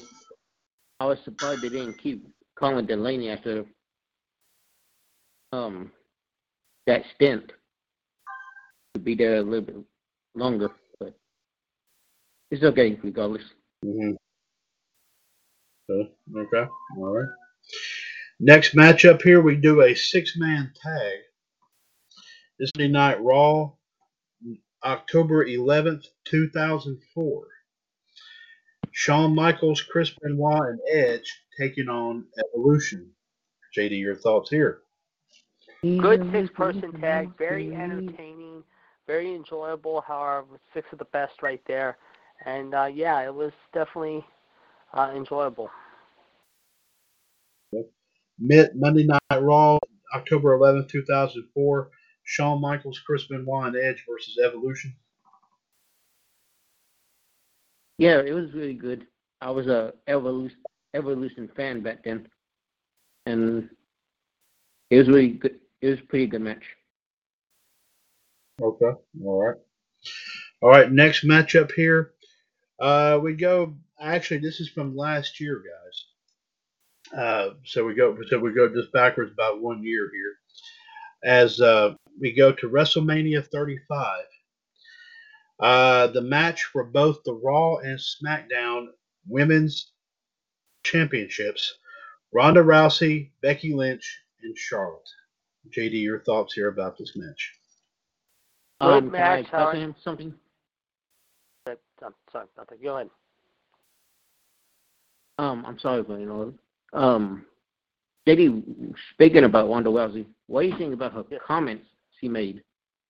Saying, very good question, Mitt. I'll answer you. I think Ronda Rousey right now is acting like a jealous, petty, narcissistic bitch. Maybe she's playing a character, maybe she isn't. I mean, she's saying all of us fans are freaking ungrateful. Okay, we supported you when your UFC career was down. We supported you when you lost the holy home. And WWE and Vince threw you a life preserver and said, okay, why don't you show up at the Royal Rumble in Philadelphia, Howard, and make a statement. And what did you do that first night, Howard? You made somewhat of a little interesting statement. You were trending within 24 hours. A couple months later, Howard, you're in the main event, Howard, against Ric Flair's daughter, Howard, and against one of the up-and-coming big names, Howard, that was getting over with her nickname, The Man, Howard, to see if she was man enough, Howard, to take both Ronda and, of course, Charlotte Flair down, and that's Becky Lynch. You should be very grateful for what you said. And as far as what Nia Jackson and the other girls said, I don't agree with some of the comments they've said, but I do agree with a little bit of what they said, Howard. I mean, she says, okay, I don't want to be away from my family. I want to be with my them all the time, Howard. I don't want to travel as much. Okay, then why did you do all that stuff, however, for a while when you were in UFC? Okay, I understand you didn't have that much of a schedule as far as that much travel, and you worked out quite a bit. You were close to home and your kids and everything. But now you've decided, okay, I'm going to try this new animal, this new beast, to use the term loosely, by competing in WWE. I mean, okay, it wasn't for you. So be it. You didn't have to go out there and blast the entire ladies' locker room, Howard, who you became friends with, some of them anyway, at least, Howard, and then find a way to bury the others. Maybe you did in character, maybe you didn't. But at the end of the day, Howard, you should be very grateful they gave you this chance, Howard. So you don't have to cry and bitch and whine and piss and moan. And I said this tonight on Revisited, too, Howard. You should be very grateful for this opportunity they gave you, Howard. Very grateful.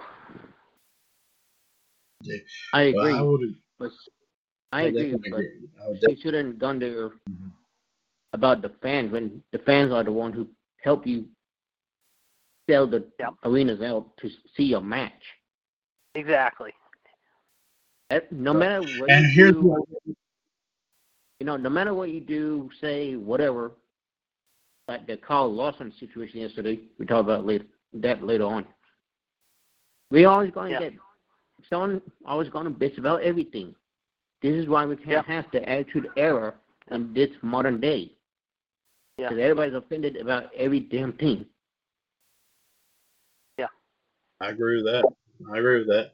Now, let me mention this here. You mentioned JD mentioned some key points about how after Ronda Rousey suffered that loss in UFC, in WWE, as JD said, tossed her the proverbial preserver. What happens? This comes around also the time when we heard, of course, after the sad passing back in 2015 of the one and only Roddy Piper. Piper was one of those that praised Ronda Rousey. If y'all remember that all too well. Yep. I mean, so much so. Yep, and it was his family that gave her. Yeah, it was his family that gave her permission to take that rowdy gimmick and that jacket and everything. Well, his son brought her the jacket, the night of their Rumble appearance. That JD, am I right? Yeah. Is that correct? Yeah. The night that she appeared at the 2018 Royal Rumble, Piper's son Colt, that's his name, Colt, right? Brought Ronda his jacket to wear, and in the 2K commercial with her in, she has that jacket in that commercial. And they played the clip of Piper praising Ronda. Yeah. And how she. And, yes. And they, I mean, they even asked her with Roddy Piper's new video, however, that came out just this past year, the Hot Rod story. To be the host and share some of Roddy's moments. You should be grateful. Right, because I mean, can I say this one quick thing, and because there's several more matches I want to do before we close up shop here. But I'm gonna add this one thing here, and by everything we've been talking about here, with the nickname she's got, the colors she's got, and everything like that, this is one fact as not said throughout her tenure in WWE, and has even been said like behind the scenes or in front of the camera or whatever. Ronda Rousey, and I'm gonna say that and ponder this for a second, guys. I may be right about it, I may be wrong about it, but that's okay. That doesn't matter. I'm gonna say this anyway. Ronda Rousey would have a chance to make it big in the WWE if it had not been for the late Roddy Piper. I don't care what anybody says. That right there is a clear-cut fact. If it hadn't been for Piper, Rousey would not have any of the WWE moments that she has had, including, of course, picking up the Raw Women's title, including making her first appearance in the 2018 Royal Rumble after that match is over with, or even teaming up with a Hall of Famer and Kurt Angle to take on what was it? Stephanie and Hunter. Triple H and Stephanie. Yes, and also remember not to have that. Also, she wouldn't have that moment at Wrestle 31 when The Rock got her out of the audience, and she almost broke Stephanie McMahon's arm, and she kind of body slams Triple H. So I mean, she wouldn't have all those moments if it had not been for Piper making that influence, giving her that influence. Yep. Nobody cannot deny that. Nobody cannot say it's a falsehood. That's a 100% pure fact. The signs are there. We owe it. Boom. And sorry, if anybody wants to contradict me on that, then let them try, because we all know that fact. Because like I said, those colors, like I said, would probably, with no disrespect intended to this great superstar, but those colors and that body would have probably gone along with Piper when they put him in the ground. If he had not given them that influence, if he had not given Ronda Rousey permission to use him. Personally, that's just my opinion. So there you go. No, you're 100% right. You're 100% right. There you go. All right, but I mean, like I said, I'm not trying to sugarcoat it here. I'm just stating a fact. A lot of people have not acknowledged that. I'm acknowledging it because I know it's a fact. So there. Okay, that's just my opinion. That's all. Next moment here, guys, we've got here. We're going to do 5 more before we close up shop for the night, guys. Okay, 5 more things. 5 more things right here. We go back to Monday Night Raw, January 7th, 2013. The Rock comes out and interrupts CM Punk and tells him that he has made a vow that he's going to become the champion. And, of course, we saw that happen at the Royal Rumble. JD, your thoughts? Right. Yeah, we did. And you know what, Tower? At the time it happened, Tower, Heyman was managing CM Punk, however, and they thought, however, I mean, Rock had been told by Punk, however, just ridiculing Dwayne, in his words, however, saying that Dwayne was a Hollywood actor, soon to be a movie star. However, what does he have to prove against him? He's the greatest world champion of all time. However, they had a pretty good match. I know it's on the Rock's Essential Collection DVD because I have that one here in my collection as I'm looking at it right now. However, but it was a very unique match, let's just say. Mitt, your thoughts about this moment from Monday Night Raw, January 7th, 2013, when The Rock interrupted CM Punk and told him he vowed to become champion at the Royal Rumble?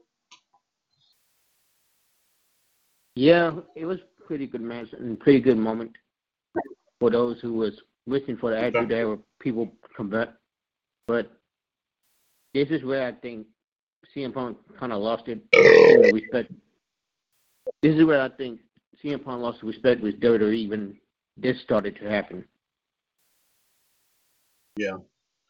And at least, if y'all remember at the Royal Rumble that night, because I remember watching that match, you probably remember that was one thing for once that Vince McMahon did that actually kind of made kind of sense. He about took that belt off of Punk if it hadn't been for the Rock interference that he wants to do it the way the fans want to see it. He wanted to give the people what they wanted. So, and that's what happened. And sure enough, right there in front of the Rock's mom, right there. Where was it, in Phoenix? Was the Rumble that year?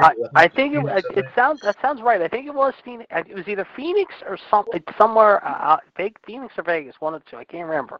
I know where I'm trying to think though, but I know where you're going with it. Yeah. Yeah, but like I said, with the Rock's mom watching all right there, Rock held on to it. I think until that year's WrestleMania. Of course, Cena took the belt off of the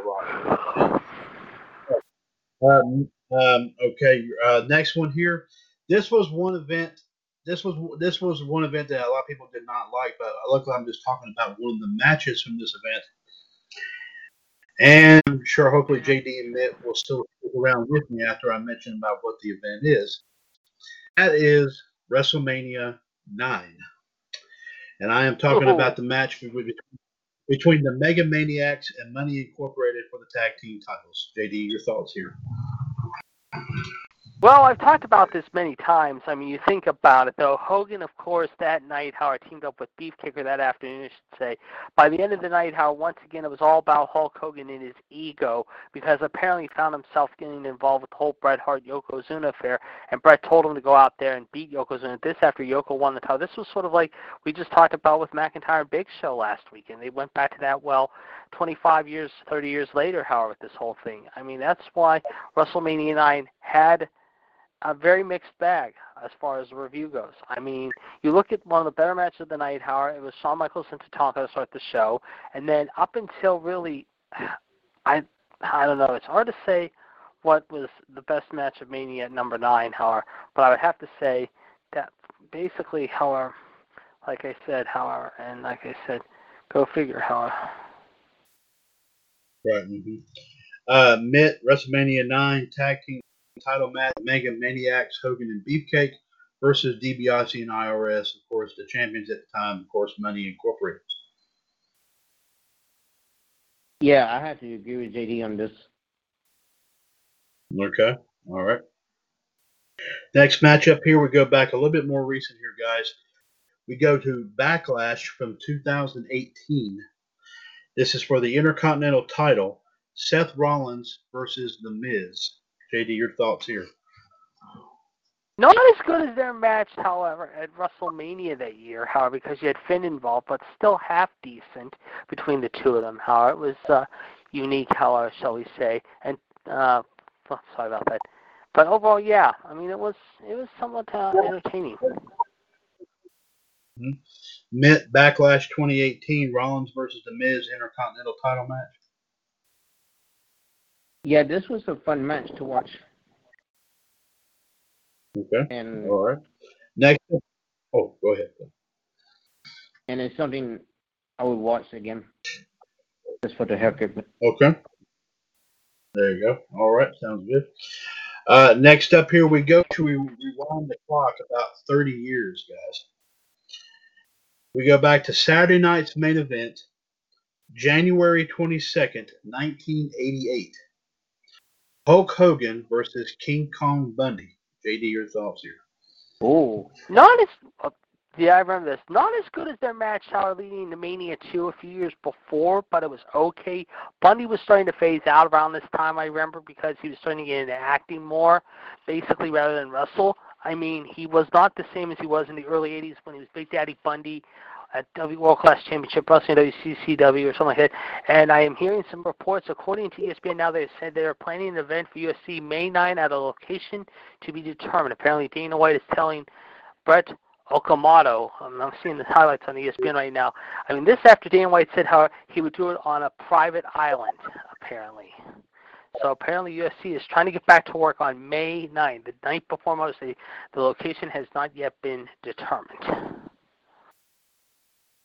But even on doing it on an island, I mean, he said he would do it on a private island, however, well, if worse comes to worse. Actually, I think I found out. I think I found out what the name. I think I found out what about that island. JD, as a matter of fact, it was called the. Oh, I know what it was. It was called the Gilligan Islands. Beautiful men. Okay, yeah. Mitt. Well, I could have said Fantasy Island, but that wouldn't make it. Yeah. Mitt, Hulk Hogan. Hulk Hogan versus King Kong Bundy, Saturday night's main event, January 22nd, 1988. yeah, it was an entertaining match, but not as good as their WrestleMania match they had. Okay, all right. One more encounter here before we close it out for the night. This one may not be really well known, but I'm going to tell you an interesting fact before I ask y'all's thoughts about it. This was from Madison Square Garden, March of 1983. This was a six-man tag pitting the team of Andre the Giant, Jimmy Superfly Snuka, and Soul Man Rocky Johnson versus the team of Big John Studd, Captain Lou Albano, and Alpha. I heard in the description for this video on YouTube that, believe it or not, the one guy out of all six of these guys that wrestled that showed the best performance of them was Captain Lou, believe it or not. Shockingly. But JD, your thoughts about this in Madison Square Garden? Six unique wrestlers, and talk about Superfly. We had that documentary on tonight on the Viceland channel, which I will be watching. However, after we get done with tonight's show, I'll let you know my thoughts about it. Hopefully tomorrow or Thursday. But yeah, I mean, 1983 was a very interesting time in WWE. You think about it. This was shortly before Hogan came in. You saw Bob Backlund was still your champion. However, you didn't have Snuka and Morocco just yet built up. That would come a month or two later, and they would start getting into it, however. And that, of course, would culminate in the big steel cage match, if you will, however. That being said, how you had six unique guys, I mean, like I said, it was very entertaining, like I said. And, of course, I think that was the same match, I think, if I remember, Backlund took on Morocco in the Texas Death Match, if I remember, that same day, however. But, yeah, the Garden was always the place to be in the 80s, how it seemed like we've talked about many times over. Whatever building you were in, whether it be like down in Atlanta at the Omni, or at the Coliseum in Greensboro, or the Mellon Arena in Pittsburgh, or Civic Arena, like I said, however, the Spectrum, the MSG, Boston Garden, Cap Center. I mean, everywhere you went in a territory, those big venues, however, always would seat 15, 16, 18, 19, 20,000 deep, however, and it did not disappoint whatsoever. And this was a very good six-person tag. I enjoyed this one. This was very enjoyable. Mitt, your thoughts here? Real quick, they're also saying now the PGA is planning for a possibility of no fans at the championship as they're expected to announce a revised season schedule later this week, is the PGA. Even though they said they're going to be doing it at Harding Park in San Francisco in August, but they might not have no fans in August. Right. Let's hope that's not the case. Yeah, I agree. I definitely agree. Oh, by the way, guys, I hope has anybody got their stimulus checks yet? No, I'm just joking. Yeah. Okay. Yeah. Anyway, Madison Square Garden, March of 1983. Andre the Jimmy Snuka and Rocky Johnson versus Big John Studd, Captain Lou Albano, and Appa of the Wild Samoans. Yeah, it was a decent match. Was Okay. it? I wasn't All right. a fan of the match too much. Okay. All right. Well, like that, believe it or not, guys, we covered 22 matches out of this tonight. Out of, believe it or not, 53, believe it or not. So, but we'll have some more. We'll do some more tomorrow night, of course, here on Revolution. Before I ask y'all, what if there's anything you wish to add, I'm going to add this one thing before I get to that. Over the weekend, ladies and gentlemen, of course, as we all know, with a whole not going on right now at this time because of the infamous flu bug, as I have been calling it. That we've had more time. Of course, we of course have had more time to take care of a lot of things here involving WCWUS, and I actually, of course, and JD, of course, knows this all too well. That a lot of times, from time to time, if I get inspired to create another group for WCWUS, I will, of course, do so. And of course, on Raw Radio yesterday, I actually did announce this. JD did hear this. That I actually created one group, and I actually added a bunch of stuff to another over the weekend, over the long weekend, with, of course, last Friday all the way through, of course, yesterday, since I was off from work yesterday because of Easter Monday. First off, the group that I created, for those of you, ladies and gentlemen, who are car buffs, like myself, the classic cars, older cars. I mean, some of the new cars, of course, are cool, but I mean, I'm old. Y'all know me. I'm old fashioned. I like the old stuff myself. I'm kind of partial to that because without the old, you wouldn't have the new. I think of it that way. So there you go. And also, just because something's old doesn't go away. There you go. Back in the day, ladies and gentlemen, a car magazine known as Motor Week did what they called did these reviews of the latest models that came out from the 70s all the way to the early 2000s. And I think they're still putting some out to this very day. But they have posted a lot of videos on their YouTube channel called Retro Reviews, in which they actually which they have posted a lot of these older videos and talk about like specific cars, lineup of cars, or one car in particular, or what have you from back in the day.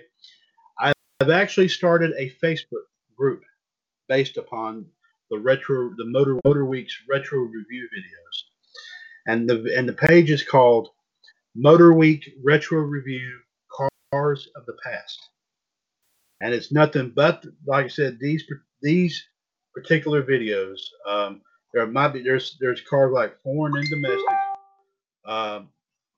And you might get a kick out of a lot of that. So be sure, of course, like I said, to check that out today. It is facebook.com/groups/Motor Week Retro Cars. If you want to, of course, if you want to check that out. But like I said, I'll be posting some more on there here very soon. There's a whole bunch on there, and every time I find here lately, I've just been posting, of course, like I said, ones that just popped up. It doesn't matter what the car is. Cars, trucks, SUVs. Heck, I even got one. There's one or two on there. One with a motorcycle, and also even one with a rig for a track back in the day. So definitely check that out there here today. Like I said, it's called Motor Week Retro Review Cars. If you want to check that out. And also, ladies and gentlemen, if you're big fans of NASCAR, like I am, of course, I also have a personal connection to that, as, of course, my grandfather was the founding fathers of NASCAR. And there is a truth to that, by the way. So that way there'll be no dispute in that claim. But that is, of course, the 100% dynamite truth. I have been posting older races on the NASCAR UH, of course, with the fact that, of course, the NASCAR season has also been affected, of course, because of this pandemic. They're possibly going to restart those somewhere around the middle of May. I believe around the middle or the end of May. I'm not sure yet, but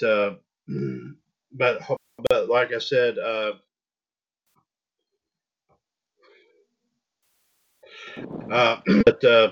but like I said, if you want to check out some of these older, you want to check out a lot of these older pages, be sure. I mean, these older races. Be sure to go to Facebook.com/groups/NASCAR US History.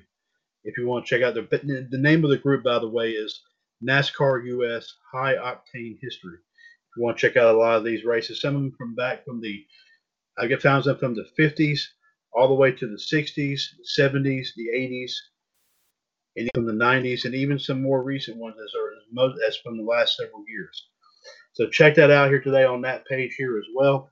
And also, as I mentioned to JD a moment ago, I did post some classic sports moments, including several football games, on the WCWUS Sports Roundup page. If you want to check that out, along with, of course, with the Masters recaps as well, at Facebook.com/groups/WCWUS Sports Time. Of course, whenever you don't have, like I said, you can't watch the actual thing, go back to some of the older moments because, like I said, they're just as good, I think, in my personal opinion. I think we lost JD. I think I'm not sure. He might have gotten flushed down the toilet. I don't know. But I didn't hear anything. Yeah. But let me go ahead and ask Mitt. Is there anything you? Wait a minute. I think we might have him coming back on now. Okay, JD. I think we lost you there for a brief moment. We got you back. Yeah. JD or Mitt, is there anything y'all wish to add before we close up shop here for tonight? You go first. I'll let me go first. Oh, me go first? You go Okay. First off, happy 54th birthday to David Justice and Greg Maddox today. Their birthdays. Also, speaking of baseball, we understand today Hank Steinbrenner, the somewhat, like I said, who's related to the New York Yankees, however, apparently passed away this morning at the age of 63. Our thoughts and prayers are certainly with the Steinbrenner family today, however, as the co-owner of him apparently died after a lengthy illness. It had nothing to do with what's been going on, but he died at his Clearwater home due to a long-standing health issue. And, of course, I mentioned him at the start of the news, however, earlier tonight. So, again, our thoughts and prayers are with the Steinbrenner family. Thank you very much, of course. But, again, JD. happy 54th birthday to David Justice and Greg Max of the Atlanta Braves, and also other teams as well. Of course, Max is also a former Chicago Cub as well. And also, ladies and gentlemen, happy 4th birthday to JD's Pecker.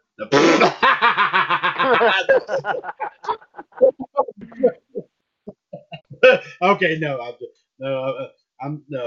Well, JD knows we're all just kidding. But of course, let me ask you guys just real quick question. Talking about UFC real quick. Sorry, real quick. I know we're rounding up things. And Midnight talked about this earlier, and I talked about this with someone yesterday about this. What do you make of Colby Covington trying to make his luck in the WWE from UFC? There's talk he might be coming in the WWE as early as next year. Well, even though I don't approve it, what WWE is trying to do is bring the UFC crowd to the WWE, but that's going to be hard to do.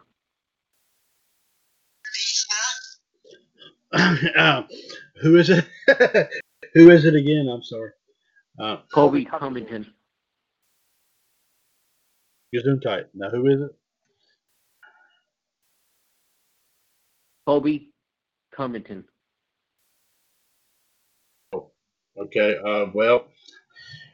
I mean, there must be some sort of going on here. Apparently, they can bring. If they can get Brock back and they can bring Ronda Rousey in, and they did it with Ken Shamrock and Dan Severn, why not try to bring somebody else?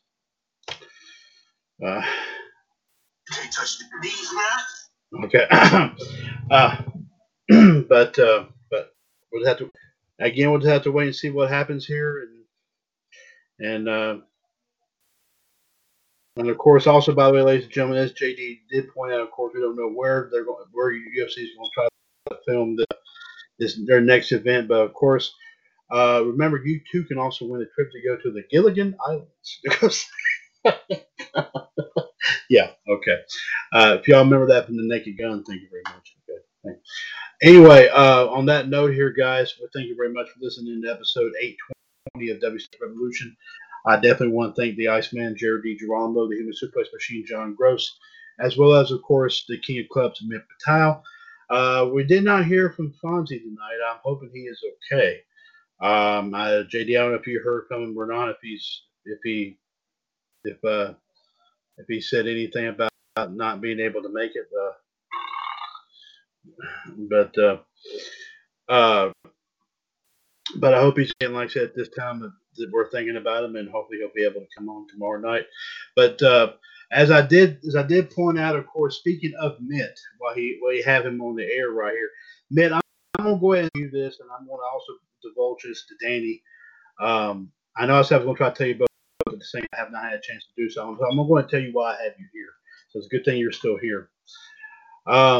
As you know, we, of course, we did reschedule, of course, the match between you and Danny that we were supposed to have last Friday night. We did reschedule that for this Friday, of course, episode 822 of Revolution. And we're going to continue to talk to Danny and make sure that he's going to be able to make it on here so we can officially have this match. I, on the other hand, I will go ahead and tell you that I have changed a stipulation, and I've actually added a stipulation and changed the type of match it's going to be to try and make it a little bit more interesting. So I know I said I would have asked you first, but I apologize that I didn't have the opportunity to ask. But I just went ahead. I wanted to try to see if this would work. The match is still going to be for the WCWUS Iron Man Heavy Metalweight title, which Danny currently holds. That belt is still going to be on the line. Whoever wins gets that, whether it be Danny retains or if you win it. However, whoever does not win that belt, if you win that belt and if Danny loses the belt to you, or if Danny retains the belt over you, whoever does not walk out of there with that belt on Friday, let's just say it that way, is not going to go home empty-handed. And let me explain. As you probably heard us mention, we did have a gentleman 2 or 3 years ago who won a majority of our champion belts in our Trivia Championship Series. We have been trying to reach him over the last few months, even before Christmas, trying to find out if he was going to be able to come on and defend his titles. Well, unfortunately, he was not. He never responded. He never responded to that to our request. So unfortunately, we did not have any alternative. I did not have any alternative to officially strip him of every single belt that he had, and he had about 12 belts. Now, I will go ahead and say that we actually did this experiment in the match with JD and Fonzie last week for both of the NWAUS belts.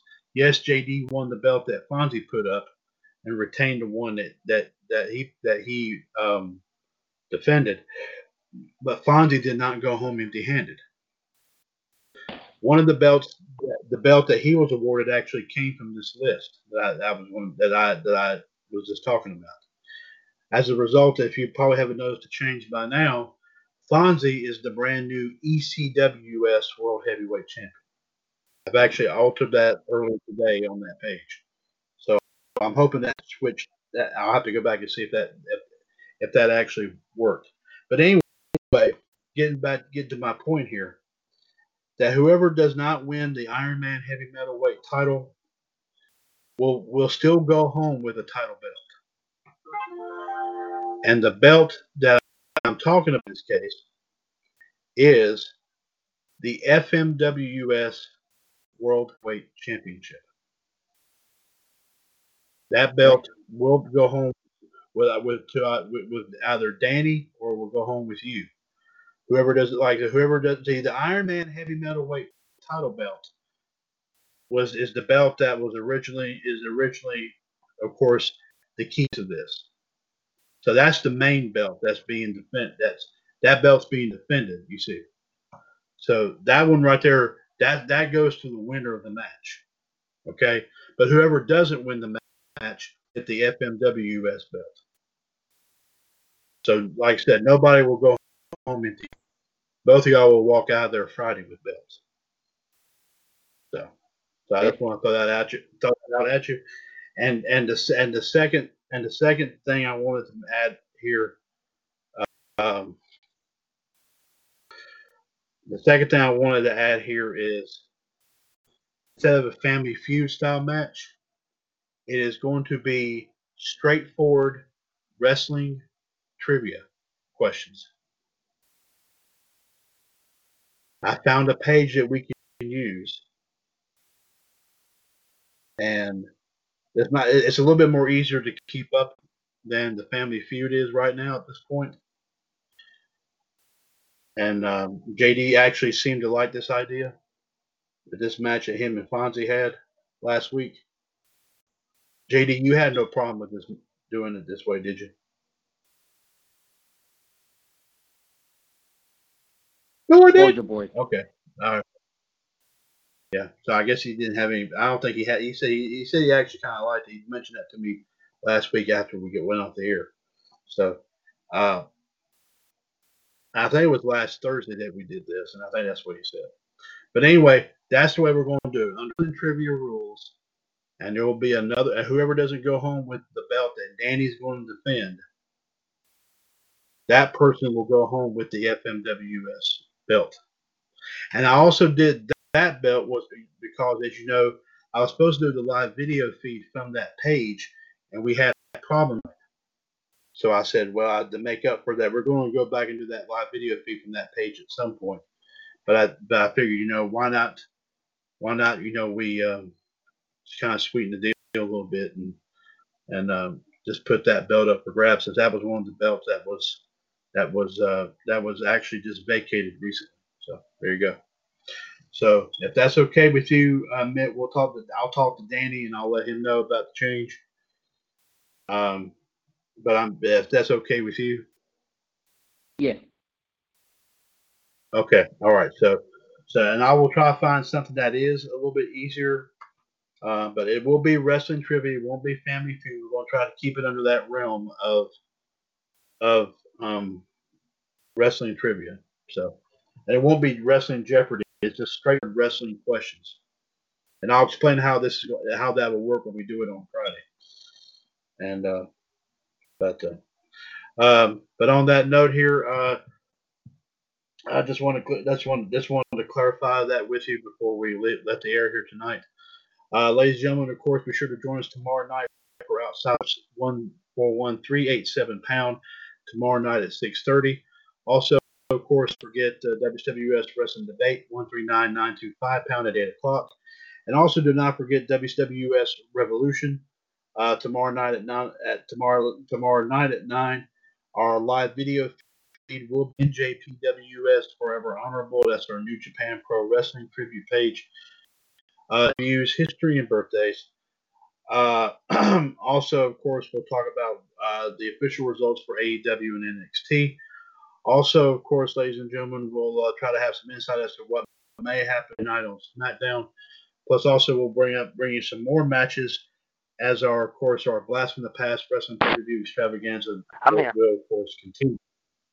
of course, continue. Okay, JD, thank you. So be sure to listen in on that, of course, tomorrow night, of course, right here with, like I said, Outside the Ropes, Wrestling Debate, and Revolution, of course, starting at 6:30 tomorrow evening. Like I said, be sure to do want to thank our friends at NWAUS Built on Tradition for catching our live video feed from there here tonight. Be sure, of course, to go back and look over that video there as well if you'd like to go back and watch it and comment on it there as well. I do thank our friends for joining us. I believe several of our folks, including, of course, Mr. Eric Schwartz and also Mr. Justin Lewis Fleming, of course, have joined us from there as well. We thank them, of course, with other folks. If I missed them, If I didn't know you were on there, I apologize. But we do thank everybody that did on there here tonight and enjoy our broadcast here this evening. Revolution episode 820 is a broadcast of the WCWUS Radio Network right here on TalkShoe.com, where we are, of course, 4 years older and continuing to be bolder. The radio network continues to be and will forever remain your wrestling connection. Perpetual Unique eBay, eBay.com/STR/Perpetual Uniquity, Internet for the eternally distinctive individual. And also do not forget Bulldog DVD Sales and Variety on Facebook, Facebook.com/groups/Bulldog DVD Sales Variety. Of course, do not forget, DVD space with 1 or 2 discs are worth $1. DVDs and Blu-rays with 3 or more discs in each set are worth $1. Also, DVDs in the jewel cases are worth 50 cents. And the 4-disc set of movie starring Arnold Schwarzenegger is worth $3. Of course, The Running Man, Predator, Commando, and also Total Recall. Check that out here today. Remember, at Bulldog DVD Sales and Variety, we take a bite out of the cost so you can enjoy your favorite selection. More selections to come here, hopefully here very, very soon. And we'll keep you informed, of course, when that will, of course, take place. Ladies and gentlemen, since 2015, your source for everything in the world of pro wrestling, pop culture, and everything in between. This is, of course, the one and the only WCWUS Radio Network. And I believe we may have our... Yes, we have everything ready to go. And before we do that, we also want to acknowledge tomorrow, however, we'll mention it definitely for sure tomorrow as well. It is Jackie Robinson Day. Very historical day in sports history. But yes, I think everyone's going to like our closing theme tonight. So here's a little comedy for you all, however, as we close out the evening for you. Harriet, hard-hearted harbinger of haggis, beautiful, bemused, bellicose butcher, untrusting, unknowing, unloved.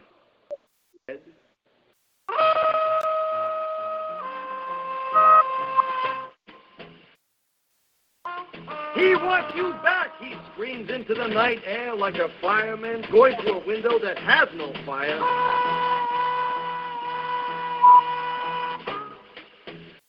Except the passion of his heart. I am lonely. It's really hard. This poem sucks.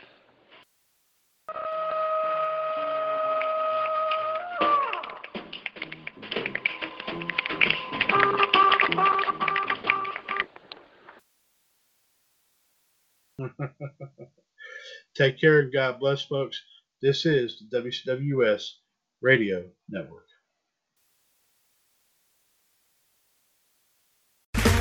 Okay, round 2. Name something that's not boring. A laundry? Ooh, a book club. Computer solitaire, huh? Ah, sorry, we were looking for Chumba Casino. That's right. ChumbaCasino.com has over 100 casino-style games. Join today and play for free for your chance to redeem some serious prizes. ChumbaCasino.com. No purchase necessary. Void where prohibited by law. 18+ terms and conditions apply. See website for details.